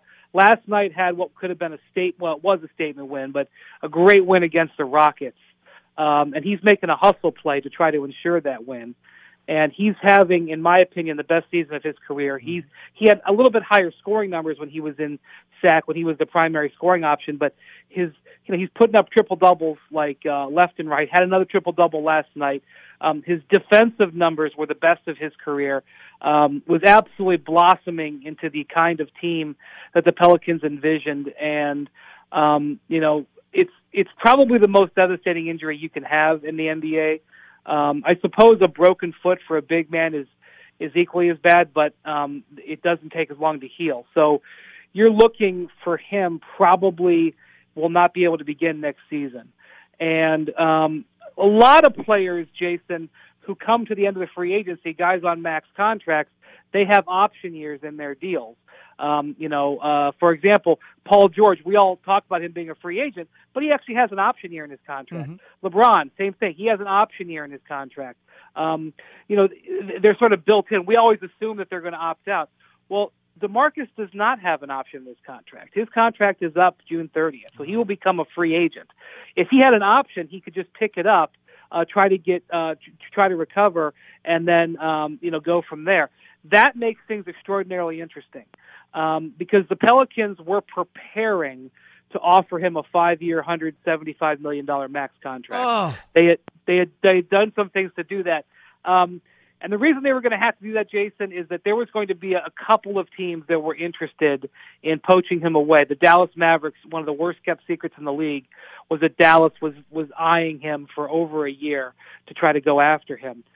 I have no idea what they're going to do now. I really don't. I know. I mean, and the Anthony Davis thing is a big factor here. I mean, Anthony Davis. I mean, I think it's irresponsible for people to talk about Anthony Davis as a trade situation right now. He has 3 years left on his contract after this one. The last year is an option year, so 2 years for assured. The clock is not ticking. That said, the Pelicans can't replace DeMarcus Cousins. It's not like they say, okay, we're not going to sign him. We will now go out and sign another star player. The way their salary cap is structured, they don't have that kind of cap space. They also aren't a major free agent destination. So they're going to be under pressure to keep DeMarcus. So the question is, at what level do you do that? Do you give him a multi-year max contract? Do you give him a 1-year contract to let him recover? I really don't know. This is not a situation we've seen before. You know, when Kobe tore his Achilles, the Lakers gave him a 2-year, $50 million deal, and that was a stunning contract and probably a contract that crippled them for a while. But that was also a contract that was an honorarium for everything that Kobe did. It's really apples to oranges. It's, you know, and to be honest with you, the Pelicans are operating in the red. You know, they give DeMarcus Cousins, you know, $30 million, which is what a max contract would be, and he doesn't play half the season, and they miss the playoffs. They're going to be a luxury tax-paying team that's paying tens of millions of dollars in tax because of a player who can't play for a lot of the season. So it's a brutal position to be in. I feel for DeMarcus. I feel for the Pelicans, and I don't know what they're going to do. Oh, that sounds awful. We're talking with Brian Windhorst on the NBA. He's on podcast, TV, radio. I mean, he does everything. You know Brian Windhorst. All right, Brian, let's wrap up here with a couple. You floated on the Zach Lowe podcast just an awesome trade idea. I love this. Kevin Love for C.J. McCollum. Kevin Love would then possibly go back home where he's from. C.J. McCollum would go to the Cavs. I mean, maybe you toss in ancillary players or picks or what have you, but the numbers kind of line up straight up. Is there any shot of this happening, or was it? I mean, this to me, it's super interesting because if LeBron leaves, hey man, I would at least have C.J. McCollum. I would rather build around C.J. McCollum, who's younger, a better scorer, more guard heavy than Kevin Love. Obviously, heading into the future. Yeah, we were spitballing a little bit. We weren't I wasn't reporting. Yeah, no, I heard certainly. this was happening. Yeah. I just know that Damian Lillard began to rattle the cage out in Portland with this meeting with Paul Allen recently, and that is the beginning. When you get a star player starting to do that, things get uncomfortable. Yeah. Now, he has 3 years left on his contract, so there's no pressure. But you don't want to have this drama, and the Trailblazers have to this point been uncomfortable with the concept of breaking up their McCollum-Lillard core. That said, playing with those guys together is not yielding the kind of results that either of them want. So whether this ever becomes a real conversation down the line here, maybe not at this trade deadline, but certainly starting in the summer, we're going to start hearing some action involving those two because I think Lillard's only going to kick a little bit harder. And I don't think that trade makes sense for the Blazers. I think that they would want to be incentivized a little bit beyond just Kevin Love. McCollum's contract is longer. He's younger, and so there's that factor. But Kevin Love is an all-star, so I do think that if the Cavs were doing their due diligence, which they usually do, that they would place a call. But let's keep an eye on this. If not in February here, maybe it gets revisited either with the Cavs or somebody else this summer. All right, real quick here, Brian Windhorst. You just mentioned Damian and CJ possibly breaking up if it doesn't work out. Are we going to see the same thing in Washington with John Wall and Bradley Beal? Wizards have really struggled. They're pretty much capped out. They can't do anything. One game away from the conference finals last year seemed to have regressed. They've been, I would say they're about to be passed by the likes of Philly and Milwaukee. Do we see the potential breakup of John Wall and Bradley Beal anytime soon?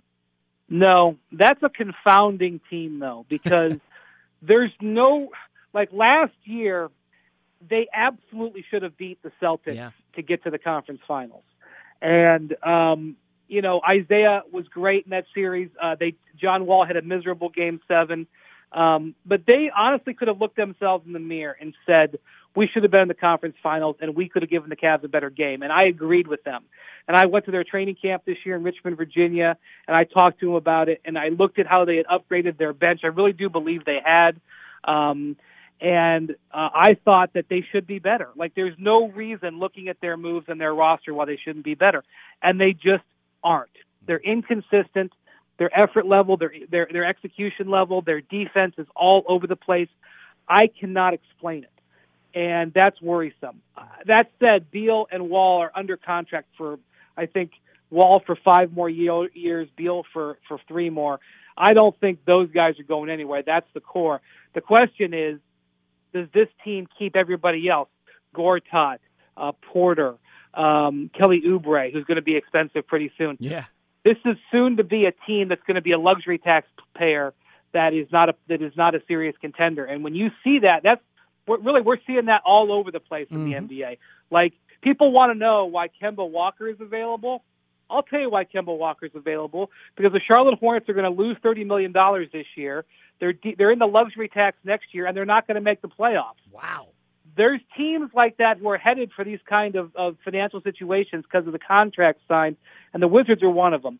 So if the Wizards do not finish as a top 4 team and do not make it to the conference finals this year, I think we're going to see changes there, whether it's on personnel or otherwhere in the organization. Yeah, Brian, this is the stuff the NFL lacks sorely. The NBA has drama all over the place. We didn't even get to the Lakers, but Brian, we got to go. Thank you very much. Great stuff as usual. The great Brian Windhorst of ESPN. Thanks, Jason. All right, wow. I mean, geez, can we do 3 segments on that? I mean, he said so much good stuff. Coming up next here on the Big Lead, Fox Sports Radio, this Michigan State scandal. We're going to get to that briefly. The Tom Izzo situation, Mark D'Antonio's situation, it feels like the tip of the iceberg. I'll explain next. My gosh, Brian Windhorst, we had him for 12 minutes. He gave about 6 hours worth of content. Just absolutely tremendous stuff. One of the best NBA insiders there is. Woj, Broussard, Windhorst. Just tremendous stuff. Great news. There's a quick way you could save money. Switch to Geico. Go to geico.com, and in 15 minutes, you could save 15% or more on car insurance. Going kind of off the board here. I don't know what to make of this Michigan State scandal. Obviously, it's terrible stuff. The Larry Nassar situation at Michigan State has kind of snowballed into the AD had to step down, and now there's allegations against the football coach, Mark D'Antonio, and the basketball coach, Tom Izzo. Izzo said, what did he say last night, Rob? He is absolutely not going anywhere? Exactly. He is not stepping down, not retiring. And D'Antonio said what? Basically, we're not going to comment on it, trying to keep it focused. And what happens now? Is this going to explode on every college campus? Is that where we're headed? I mean, because, obviously, listen, if there were things that they tried to cover up, that's not good. What do they say? The cover-up is always worse than the crime? I just don't know what to make of this. It's ugly. Rob, you think there's more schools that this is going to hit here in the coming weeks and months? I would not be surprised at all if we see 2-3 more schools this summer. It's getting ugly. Maybe we'll touch on a little more. A lot of it has to do with the lack of media. As newspapers shrunk, they don't have investigative reporters. Coming up next, where's LeBron going to play next year?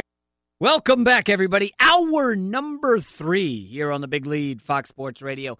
Thank you for listening to a riveting first 2 hours, if I do say so myself.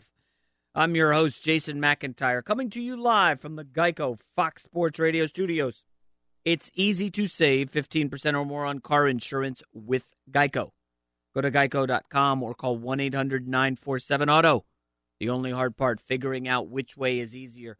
I don't know, Rob. I don't know about you, producer Rob. But I listen to I look back at our notes from the first 2 hours of this show. This could be one of the better ones we've done. I mean, we've hit on all the big topics. Patriots going to win in a blowout. Patriots are bad for the NFL because they've consistent dominance. LeBron having his worst month as a pro, scoring-wise, since his rookie year. We got Brian Windhorst, Brent Musburger. I don't know about you. I've loved these first 2 hours. And by the way, nice job role-playing Dan Gilbert in that LeBron versus Dan Gilbert. Nick, you could score that if you don't mind. You were right there in the middle as Kobe Altman. Yes, silence per usual. As LeBron, did you think I did any convincing to Dan to give up that pick? I think you did, but Rob doing a good job as Dan. He might have sold it a little bit better. I mean, hey, I agree with LeBron, but Rob as Dan did pretty good. And that kind of encapsulates the situation, right? I mean, Rob, listen, as Dan Gilbert, this whole sell the team thing, you got one bargaining chip. That's LeBron. And, the future of this team has one chip. That's that Nets pick. So, Rob, you were pretending to be Dan Gilbert, obviously. But given the option, if you're Dan Gilbert, do you hold on to that pick and as your only hedge? Or do you just, I'm all in, I'm a gambler, I'm going all in, we keep LeBron, we lose LeBron, whatever. Life's going to keep moving, I'm a multimillionaire. In all seriousness, if I was Dan Gilbert, I would not trade the pick. Because I would remember what it was like when LeBron left. And they're only saving grace. How bad they were. They were one of the worst teams I'd ever seen.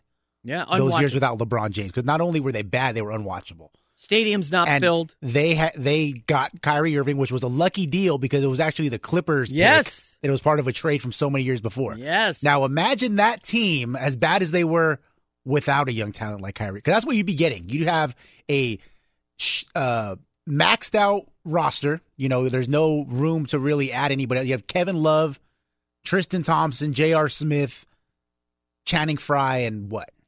It's ugly in Cleveland. It's terrible. And I got to say, for as much props as everybody gives David Griffin, isn't he the one who drafted Anthony Bennett first overall? I mean, you bricked. You can't have that happen. And the Cavs are in a brutal spot. And if I'm LeBron, I'm out. I know we've been over this. And the one team that keeps coming up for LeBron this week, people are floating it, and, it makes the most sense. You want to go to a winning team, is Houston. And I'm going to just totally, absolutely eviscerate this Houston nonsense here in about 5 minutes. That's all it's going to take. And I went on Colin Cowherd's show and talked about some of these elements. And these Houston fans come after me like I'm the worst human being on earth and I'm wrong about everything. No. If LeBron and I will debate this with anybody and hand you an L. If LeBron at 33 years old goes to Houston to join a 60-win Rockets team, he's ring chasing. End of story. End of story. He would be a ring chaser. He would not be the best player on Houston. Nick, don't even argue. I mean, I actually try to argue this. LeBron goes to Houston. We see, I don't know, he looks to be declining. James Harden was the runner-up for MVP last year. He may win it this year. Who's the best player on the Rockets next year? In the Mike D'Antoni system, James Harden, Chris Paul, or LeBron? It's still LeBron. No! It's Get still the hell! LeBron How is James. LeBron better than James Harden on that team? Because, come on, he's still the best player in the league. Come on, I know you're about KD, but he's still right now. The way that he's playing, even at 33, going into 34, he'll be better than James Harden. James Harden led the league in scoring and I believe assists last year. I believe he was 1-1, or maybe Westbrook was 1 scoring. To just go back really quick about the ring chasing thing, LeBron kind of did that thing back in Miami. No, that was not. Listen, I will defend LeBron. That wasn't ring chasing. Really? It's situational. Okay, so let me break it down. LeBron was in Cleveland and he was the best player. Took him to the finals against the Spurs. Then they fall back. I think they lost to the Magic, and it's like LeBron's like, "Can you get me some help here?" And they're like, "All right, we're on it. We're on." I think it was Danny Ferry. We're on it. We're going to get you help. We'll get you Antoine Jameson, and we'll get you 36-year-old Shaq. And then LeBron, they fail against the Celtics, and LeBron's like, well, "Celtics are out here building a super team. I got super nobodies. I'm out. I'm going to go to Miami." And they were like a 43-win team that got knocked out of the first round, and we're going to build something. That's not ring chasing. It's not ring chasing. And getting Chris Bosh, who was just a beast at the time. They put together a great team. Wait, this isn't ring chasing. Not 4, not 5, no. not 6. They're building something. and yeah, they got a little gassed up. LeBron was in his prime. But LeBron was the best player on that team, right? Unquestionably. Yes. Yeah. So LeBron creating a team is not ring chasing. ring chasing, by my definition, and I don't know, Rob, you can look it up in the Urban Dictionary. It's... Oh, you don't want to look up ring chasing in Urban Dictionary. You might find some weird stuff on there. You're not... ring chasing, to me, you're not the best player on the team. You're going to a championship team to win it. So Kevin Durant, I know you guys are going to disagree. Kevin Durant was 27, spent 8 years in OKC, goes to the Warriors. I did not think that was ring chasing. Nick and Rob, go ahead. Are you serious? I swear. How was it ring chasing? He was in a spot with Russell Westbrook. They were up 3-1, almost beat him. So it's not like there was a huge difference between OKC and Golden State. And let's be honest. I mean, you play 8 years with Russell Westbrook. The guy's a ball hog. Why would I want to stay? So Durant then goes to the Warriors. The system, they were recruiting him all the time, and he's the best player on their team. So he's not ring chasing. Ring chasing, to me, by definition, you're at an advanced stage. You're on the back nine of your career. You go to a team that's going to help you get a ring. Not you help them. He went to the most winning team in NBA history. Yeah, Jason, and he went to the team that they were up 3-1. They were up 3-1, and it's like the kid who got bullied who ends up becoming the bully and joining that little crew. Like, come on, if you went to the Bucks or even my fledgling Lakers, why would you go to the Bucks? Ring chasing. I'm just trying to say, like not ring chasing is going to those teams. You go to the team that you should have beat you, and it was the best regular season team ever. Okay, that's ring chasing. Maybe, okay, Nick, you're very excited about this. Maybe it's me. I do not believe you can ring chase in your 20s. I just don't think it's possible. It depends where you go. At 33, LeBron would be ring chasing with Houston. I believe that he's not going to be the best player. He's going to be chasing a ring, and he's going to a 60-win team where it's like, okay, maybe they can carry me to a title. Now, first of all, I don't think LeBron to the Rockets would work at all. These are Chris Paul, James Harden, and LeBron all need to be the ball in their hands or ball-dominant players to win anything. Secondly, Mike D'Antoni's system, run up and down, jack threes, that's not LeBron's game. Number 3, getting LeBron would mean either LeBron or Chris Paul is going to have to take less. That is not happening. Chris Paul wanted a 5th year from the Clippers. They weren't giving it to him. He's like, I'm out. Chris Paul bet on himself. He's playing great. I'm not going to deny that. Chris Paul's playing great. But Chris Paul's going to want all his money. LeBron's going to want all his money. So now you have to, somebody's got to take Ryan Anderson. Anybody taking Ryan Anderson? I don't think so. So you got to lose Trevor Ariza, who's a key reason CP3's having so much fun. They're buddies. You're going to have to lose P.J. Tucker, Luke, Mababa Mute. You're going to have to lose all the ancillary pieces that help you. Eric Gordon, bye. And now you've lost all your 3-point shooters. I'm telling you, Houston, LeBron, non-starter. Non-starter. The teams that are legitimately make sense to me, Sixers and Lakers. LeBron would be the best player on the Lakers, undeniably. He ain't ring chasing. And their 3 young players, Kuzma, Lonzo, and Ingram, are cheap. So LeBron can get his $35 million. Paul George can get his $35 million. And then you still got 3 great players. You have 5 really good players. In Houston, you're only going to have 3. And I'm counting Lonzo as a really good player, Rob. I don't know if you'll disagree. Brandon Ingram had 28 last night. Brandon Ingram looks good. By the way, I've been killing Brandon Ingram for lack of threes. His mid-range game is lethal. And I know you scoff mid-range game. Who cares? If he can shoot 50% mid-range game, that's really good. Lonzo, we need him to make some threes. I'm not worried. He's 20. Relax. Kyle Kuzma is just deadly. Kyle Kuzma is nasty. Head-to-head. Jason Tatum, 4. Kyle Kuzma, 28. Did you guys see that game? This week, Kuzma ate him up. I think he had 17 in the 4th. Tatum has hit a bit of a rookie wall. He's had to carry a load in Boston with Hayward hurt. Tatum's been incredible. Tatum's first team all-rookie. He's an awesome player. He's going to be a superstar. But he's hit a rookie wall now. Kyle Kuzma has not, because he's got Ingram. He's got Lonzo. He's got Julius Randle, biggest ball hog on earth. Anyways, LeBron to Houston. Watch your mouth over there, Jason. LeBron to Houston makes 0 sense. I know Daryl Morey. He follows me on Twitter. Text him occasionally. Listen, he may not respond all the time, but there's no way that's going to work. No way on earth, LeBron to Houston. Stop. Should we take this call, LeBron to the Rockets? All right, Joe in Florida, what's up? We don't take a lot of calls, Joe. You got through. LeBron to the Rockets. What do you got?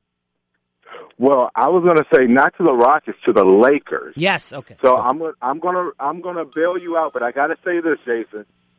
If you look in the Urban Dictionary about ring chasing, you see a picture of LeBron James' face.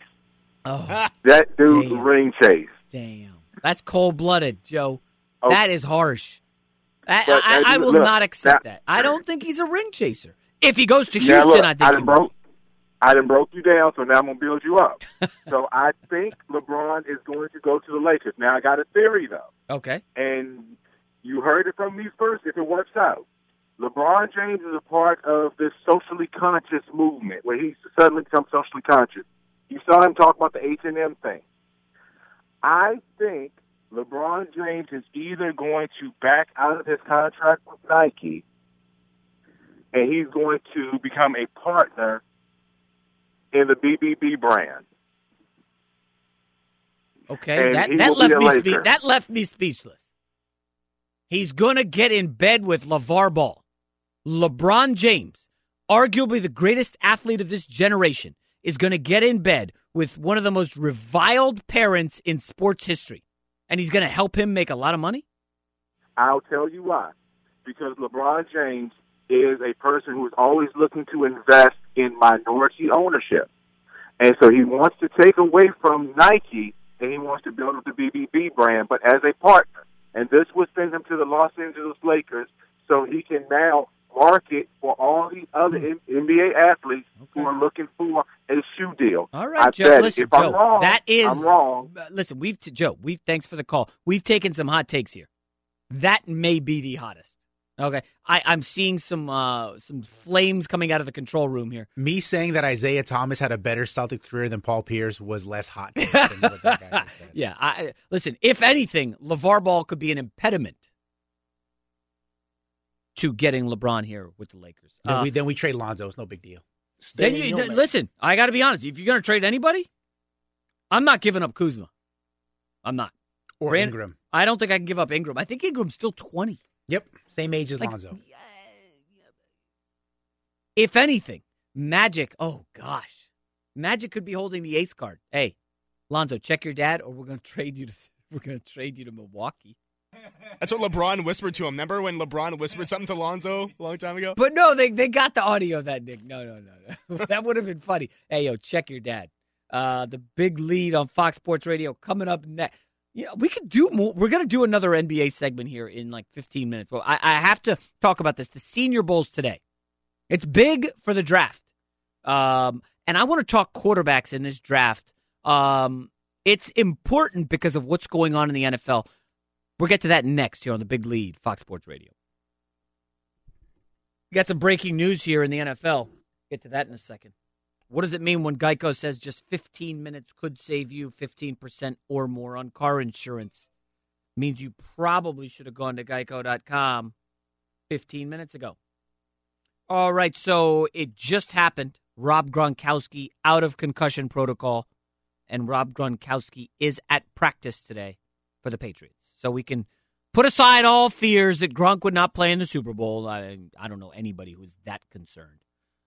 But again, the Super Bowl storylines are so stale and boring because the Patriots are here again, and there's really nothing to talk about with them. We know they're the greatest dynasty of all time. We know their quarterback's the greatest in NFL history. We know their coach is the greatest. I mean, like, what? There's nothing left to say. There's no comparisons for them.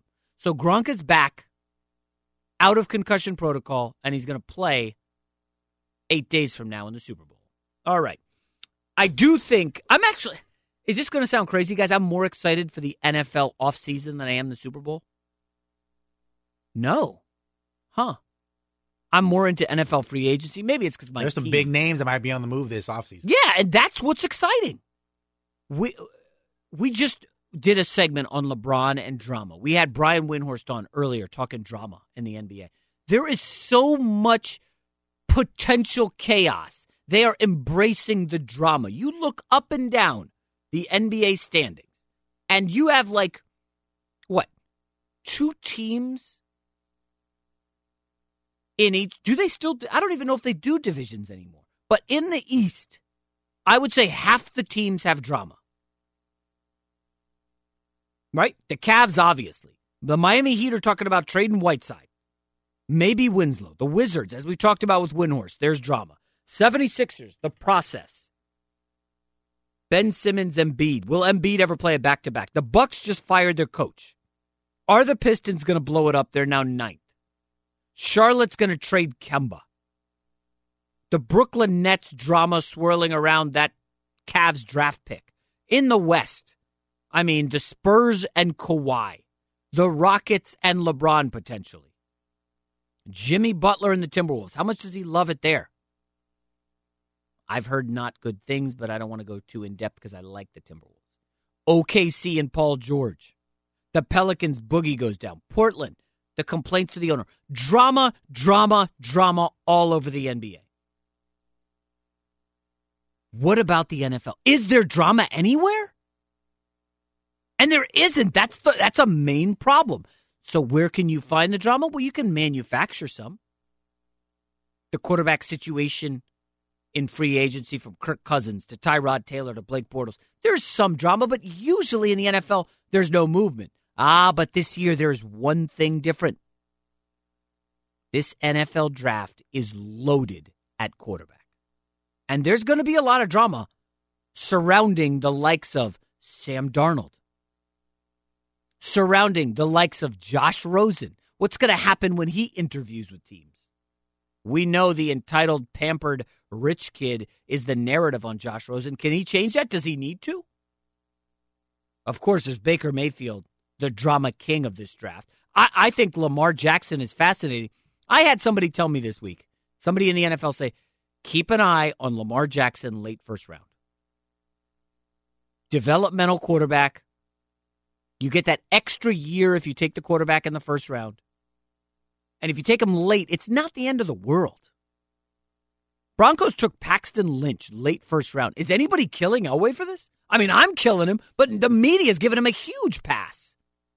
Josh Allen, holy hell. I'm telling you, I'm not touching that guy from Wyoming at all in the first round. He's going to go in the first round. Hopefully my Jets don't do it. But there are so many issues with him.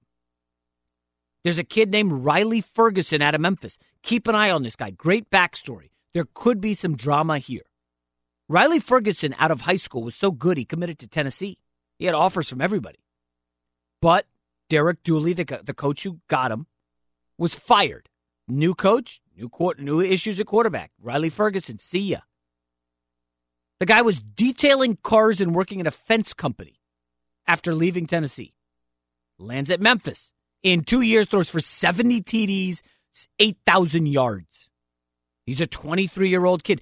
I believe Riley Ferguson can go into the NFL in the right situation and be a starter. This kid's good. We got Luke Falk, the gigantic quarterback at Washington State. I think he's 6'6". Listen, there's a quarterback at Virginia. Kid by the name of Kirk Benkert. Keep an eye on him at the Senior Bowl today. Did you see him against Miami? I sure did. 384 yards, 4 TDs. Got a big arm. There are a lot of good quarterbacks that are going to spice up this draft. So where the NFL lacks in drama, we're going to hopefully get it in free agency, hopefully get it at the draft.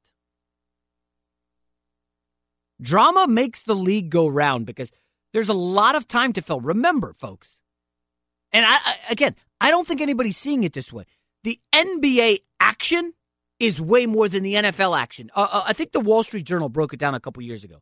If you boil down an NFL game to actual plays, not replays, just time between the whistles, there's like 11 minutes of action in an NFL game. That's it. That's it, 11 minutes. There's not a whole heck of a lot going on in an NFL game.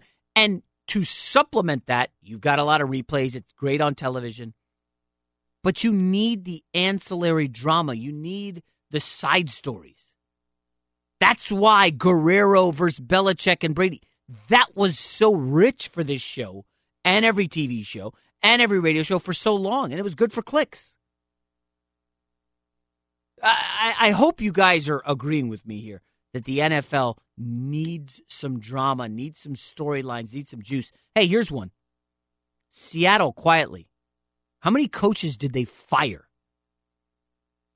this offseason? You're fired. The Seattle Seahawks missed the playoffs, gut the coaching staff just by missing the playoffs. Now look at the Dallas Cowboys. They missed the playoffs and do virtually nothing. They don't do anything. I don't understand how the Dallas Cowboys can return almost intact, soup to nuts, coaching staff, starters, and they miss the playoffs. Like, the Dallas Cowboys were one of the biggest disappointments in the league, along with the Raiders. Now, what do the Raiders do? Raiders go from what, Nick, 12-4 2 years ago? Or 11-5, 12-4, whatever it was. They come out this year, lay an egg. We told you they were going to lay an egg. We were on that. We gave out the under in the preseason. They gut everybody. Everybody, get up out of here. Let's bring in Gruden. Let's win some football games. That's good drama. And the NFL needs a lot more of it if it's going to hold off the NBA. Again,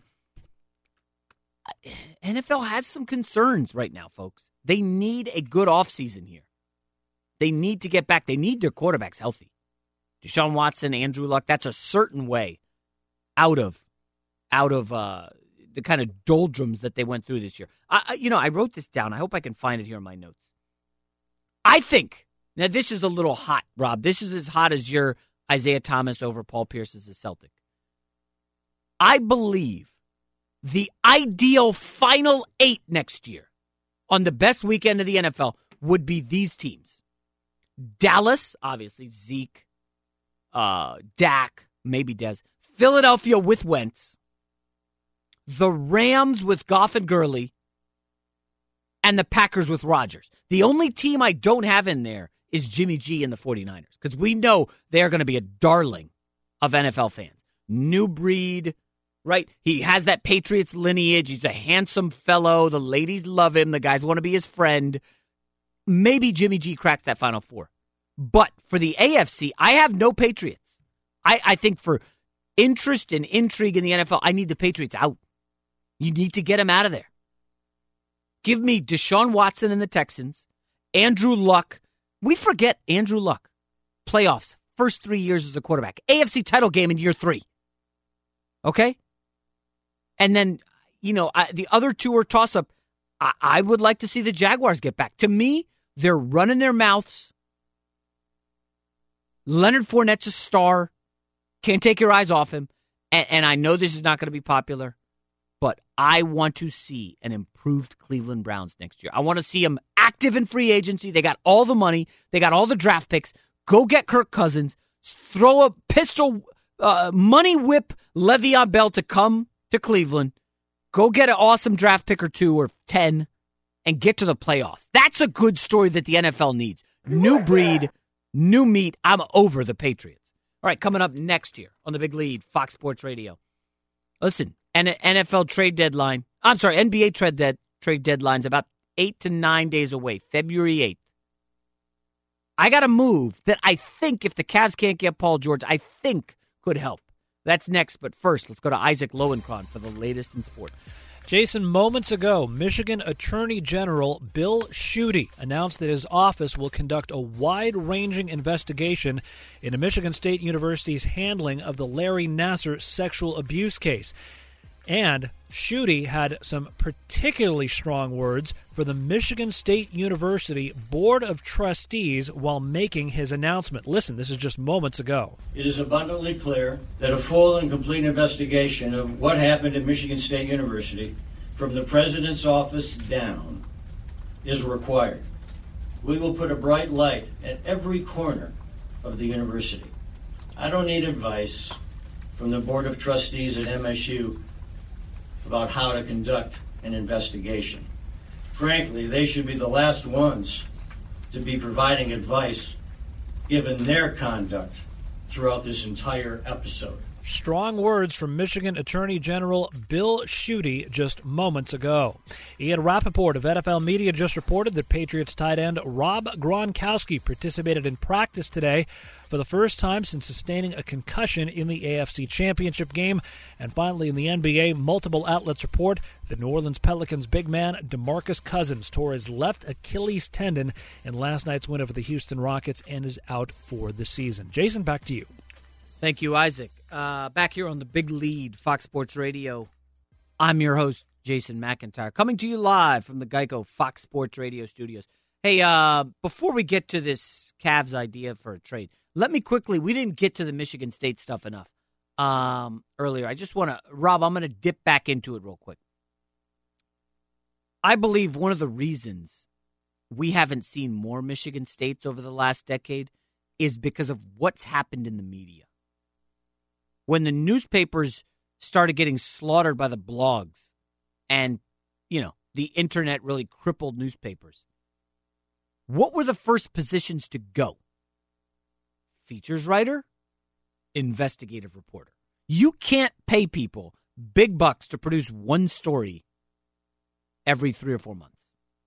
You can't pay people to do one story a month and investigate for 6 months. It didn't make sense financially when content had to be had. Is that wrong? Of course, on some level it's wrong.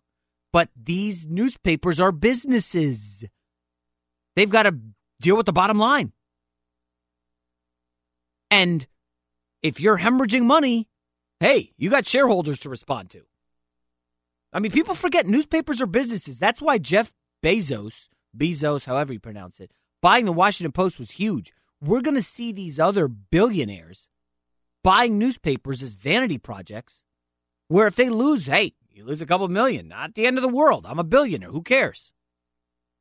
These investigative pieces can pay off hugely, bigly, as the president likes to say.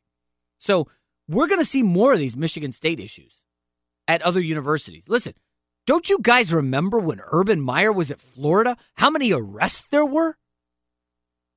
I know the Tim Tebow story was awesome, but that masked a bad stench at Florida where players were getting busted left and right. I mean, it was ugly. Go look up the arrest numbers. They were huge. We're going to start to see newspapers, maybe magazines, maybe online media dig into some of these universities, and these scandals are going to get exposed. So we're going to see some more Michigan States here in the next couple years. All right, let's get back to the NBA. Can we take this call? This guy Daniel's been waiting forever. Daniel out here in Cali. The Lakers don't want LeBron, you're saying, Daniel. Welcome to the show. What do you got? Yeah, no, definitely. As a real Laker fan, a legit Laker fan, I don't want LeBron. Okay, hold on, Daniel. Let me stop you. What is a real Laker fan? Can you define that? A real Laker fan hates the Lakers right now. Why? Julius Randle is a bust. And LeVar Ball, and the Lakers are just down right now. And a real Laker fan realizes that no one's coming to LA. And we need to build the draft. Man, dude, just like Daniel, the Warriors. You are beaten down as a Laker fan. Jeez, I know it's been a few years. Let me guess, though, you loved Kobe. Of course. Yeah, I don't and want you LeBron. loved giving Kobe a 2-year, $50 million deal, which crippled the franchise for a few years. Hey, 5 rings, and we still don't, and they still don't say he's top 10. Some people don't even have him top 5. I don't have him top 10. And he's not going from town to town chasing a ring. Oh gosh, the Kobe fans. Okay, Daniel, let me ask. Okay. Who won those first 3 rings? Was it Shaq or Kobe? It was both of them. It was a collective effort. Who won the Finals MVP all 3 years? Shaq did. Okay. And then when Shaq left, Kobe won what without him? Nothing. He won a championship. Okay, Kobe won 2 they championships. Had to go they had to go get Pau Gasol. Okay, so hold on. Okay, you had questions for me. Now let me have questions for you. Yes. Who made the game-winning shot for LeBron to win in the Heat? Mike Miller. Who won the game-winning shot for LeBron to win in the Heat? Ray Allen. Ray Allen, yeah. And who had to shoot the game-winning shot to beat the Warriors? Kyrie Irving. LeBron is not that great. Oh gosh, Daniel, I love that. The only thing I have to say about this is that I just want the NBA not to trade with Cleveland, and I just want to see LeBron crumble at his own dismay because he overpaid J.R. Smith Tristan Thompson, and now he has to sleep in his own bed. Oh, and I hope nobody trades for him. Fired up. Hey, Daniel, that's good stuff. I will say, I like how he fired back. Daniel, thanks for the call. Listen, man, I got to give it to these Laker fans, dude. Rob is cracking up. Nick is shaking his head. Hey, Daniel, that was spirited, and I could tell. Guys, he's serious. He's not joking. You know, here's the thing. Oh, here we go. Everybody's fired up now. Daniel. When he first called in, I was against him like the real like Randall's a bust. What kind of fan doesn't want LeBron, the best player in the world, on their team? That's ridiculous. Yeah, but Mike Miller hit the game-winning shot. But then you turn it into Kobe's not top 10. Kobe, what did Kobe win after Shaq? Are you kidding me? But anyway. Oh, no, Nick's coming after me. God, you're fired up. Yeah, he only went to a back-to-back-to-back after Shaq. That's all. After Shaq, he won like 42 games, bounced in the first round by Phoenix. And then I think he missed the playoffs one year, didn't he? When Kobe dropped 81 on the Raptors. The reality is nobody can do it alone, guys. Shaq needed Kobe, no doubt, but Shaq was the alpha. Kobe needed Pau Gasol. I mean, but just don't act like Pau's in the same sentence as Shaq or something like Kobe made Pau. What was Pau before Kobe? Come on. Well, Pau was a great player with the Grizzlies. He just couldn't go anywhere. What, you say Pau Gasol was chopped liver? Not like he's chopped liver, but just don't say like, oh, Kobe needed Shaq. Oh, Kobe needed Pau. Like that's somehow related. That's somehow in the same Nick. sentence You as really Shaq. don't think Kobe needed Pau Gasol to win those two titles? Of course he did. Okay. Look, you give Andrew Bynum the respect he deserves, all right? He was a key cog on those teams. Hey, and Odom is still underrated. Needed Odom Derek was a great Fisher. Odom was good. Yeah, Derek Fisher hit that game-winning shot against the Spurs, didn't he? That was like 0.07 seconds or whatever. Listen, I'm not a Kobe hater. I just okay. I just don't think he's in the same class as Magic, Larry, Tim Duncan. Oh my, Tim Duncan. What? What do you mean, Tim Duncan? Oof. Seriously, Nick? Didn't you say you have Tim Duncan top? You have Tim Duncan top 5, don't you? I think Tim Duncan's top 6, top 5 or 6. What are you scoffing at Tim Duncan for? Tim Duncan took less money so the Spurs could keep their dynasty, while greedy-ass Kobe said, give me all the money. I need all the money, and ruin the Lakers. Yeah. You know what that means, Nick, is Jason's going to take less money so you and I can get more money on this show. Yeah. Because he wants a successful show. Listen, I'm far from a Kobe. I mean, I'm not a Kobe. But I ain't taking less money either. Well, I mean, I'm not making that much money either, but listen, we go to a 5-day-a-week show. We'll talk, but I hope Shapiro is listening. Anyways, listen, I know the Laker fans out here love and worship Kobe. I wasn't out here. I was back east when the Kobe thing was happening. I get it. Kobe, top 12 all time. Is that okay? No. Nick, do you think Kobe's had a better career than LeBron? No, I told you LeBron's number. I have LeBron 2 at all time, and I have Kobe 6. I don't think he's top 5. We've been over this. I love Kobe. Kobe or Magic? Magic. Kobe or Jabbar? Kareem. Kobe or Bird? Bird, barely. Kobe or is Russell in this? MJ, Braun, Magic, Bird, and Kareem. Then I have Kobe, and then Duncan right after Kobe. So I'm not a big Duncan hater. Calm down on that. Okay. He's top 10, Jason. If you don't have him top 10, I think you're a hater. Folks, if you want an inside radio, Rob is going to come up to me in the break here and say, dude, you didn't pay off your tees. I'm giving the inside detail. And Rob just threw his hands up in anger. Yes, I know. We were going to talk about a trade to get the Cavs, but Daniel, the caller, got us all fired up. The Lakers don't want LeBron. That is pure, unadulterated insanity. Everybody wants LeBron. Now, I will say this. After I went on the herd and said LeBron would be ring-chasing in Houston, all these Houston people came after me. Some of them, small segment, maybe 15% said, we don't want LeBron. We can win. We can beat the Warriors without him. I think that's garbage. All right, so we'll save the trade idea for coming up next. Yes. I'm bringing you inside radio here, people. The one trade I do believe that could get the Cavs definitely to the finals. I don't think they're a lock to come. Back here on the Big Lead, Fox Sports Radio. Oh, boy. I see producer Rob is nervous for something I'm about to say. It's late in the show. But the guy who hosts the show next, Steve Hartman, he's here in the studio. He just came in to talk. I heard my Kobe bashing. We watched Nick just steam coming out of his ears. I'm not bashing Kobe. I'm just real talk, folks. All right. I don't want to get in trouble, but real quick on Kobe. So Kobe's been nominated for an Oscar. Okay? For that short. By the way, I like that short a lot. But in this current climate, when Casey Affleck is being told, yeah, we're not going to let you be a presenter, even though you won last year, and James Franco, we're scrubbing you off the cover of this magazine, and you're not being nominated. You guys know their allegations, right? How come Kobe's not under the same scrutiny, given what happened in Colorado over a decade ago? I'm just going to float that out there for you. I'm not going to be the one to drive that bus. I'll let Mr. Hartman do that on his show next. He's fired up. I'm a radio rookie. I'm just trying to get a good game here, and learn the ways. Mr. Hartman could go in next. I highly recommend you to listen next because he may just open with it. He's fired up about it. But in this climate, how is Kobe's incident in Colorado being totally scrubbed over? I'll leave that out there for you in Los Angeles to chew on and think about. Don't look me up on social media and come after me. I'm just not going to have it. All right. So a while ago, I promised you a trade. Actually, Rob, I almost wish we could replay some of our Dan Gilbert LeBron discussion. That role play. I've never done role playing on the radio. It was tremendous. I thought it was excellent. I won the role playing, of course. It was LeBron. But if I'm the Cavs, trade deadline coming up. And I said this to Brian Windhorst. CJ McCollum for Kevin Love. Windhorst actually floated that. I heard him. I'm like, that's tremendous. Now, there's no reporting there. But if you are the Cavs, you need to get better on the wing. You need to get better defensively. Offense is not your concern. Do you trade Kevin Love for C.J. McCollum?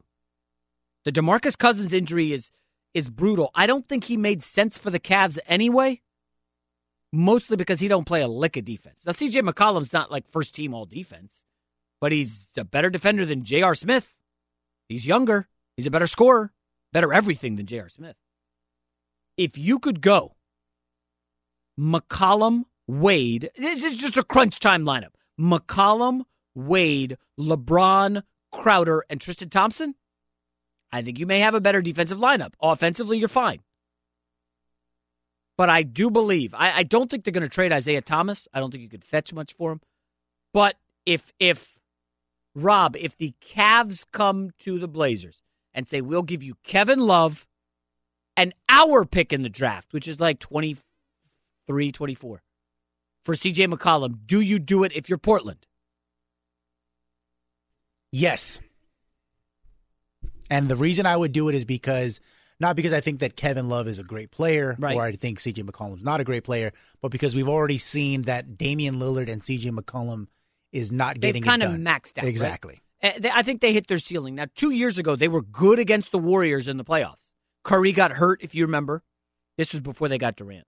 And the Warriors, I think, lost a game to the Blazers, or it was like 3 super close defeats. And to me, they look like the baby Warriors. The one thing they're missing is that stretch 4, or even the stretch 5, to shoot threes. Now, can you play Nurkic, Love up front? I don't know. Maybe. Not going to work, Nick? I mean, Nurkic is a good player. Nurkic, Love, Lillard. Shabazz Napier's playing really well. I know it's a small dose. It's taken him a couple years. Remember, he was awesome in college. Awesome at UConn. Didn't really fit in Miami. He's playing great in Portland. I don't know how much you're watching the Blazers. But I think they're going to have to move C.J. McCollum. So that's one idea I would do. Or listen, if you're Dan Gilbert, as Rob said, I'm going to stand pat. LeBron, see ya.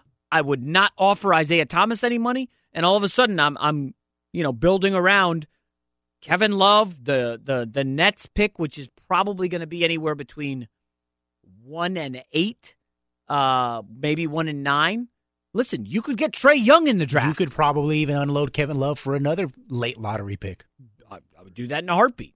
But if you could get Trae Young, a kid from Oklahoma, it's going to take him a little while. That's not a bad building block. He's must-see TV. Fun show today. Thank you to Brent Musburger. Thank you to Brian Windhorst. Producer Rob was excellent. Nick, Iowa Sam, Isaac on the updates. This was a great show, folks. The podcast will be up later. Enjoy your football-less weekend, and be safe out there on the roads. Thanks for listening. At Bet365, we don't do ordinary. We believe that every sport should be epic. Every home run, every hit, every inning, every play. From the moments that are legendary to the ones that fly under the radar. Whether it's a walk-off grand slam or a base hit to center field. Whatever the sport, whatever the moment. It's never ordinary at Bet365. 21 plus only. Must be present in Ohio. If you or someone you know has a gambling problem and wants help, call 1-800-GAMBLER. From BBC Radio 4, Britain's biggest paranormal podcast is going on a road trip. I thought in that moment, oh my God, we've summoned something from this board. This is Uncanny USA. He says, somebody's in the house, and I screamed. Listen to Uncanny USA wherever you get your BBC podcasts, if you dare.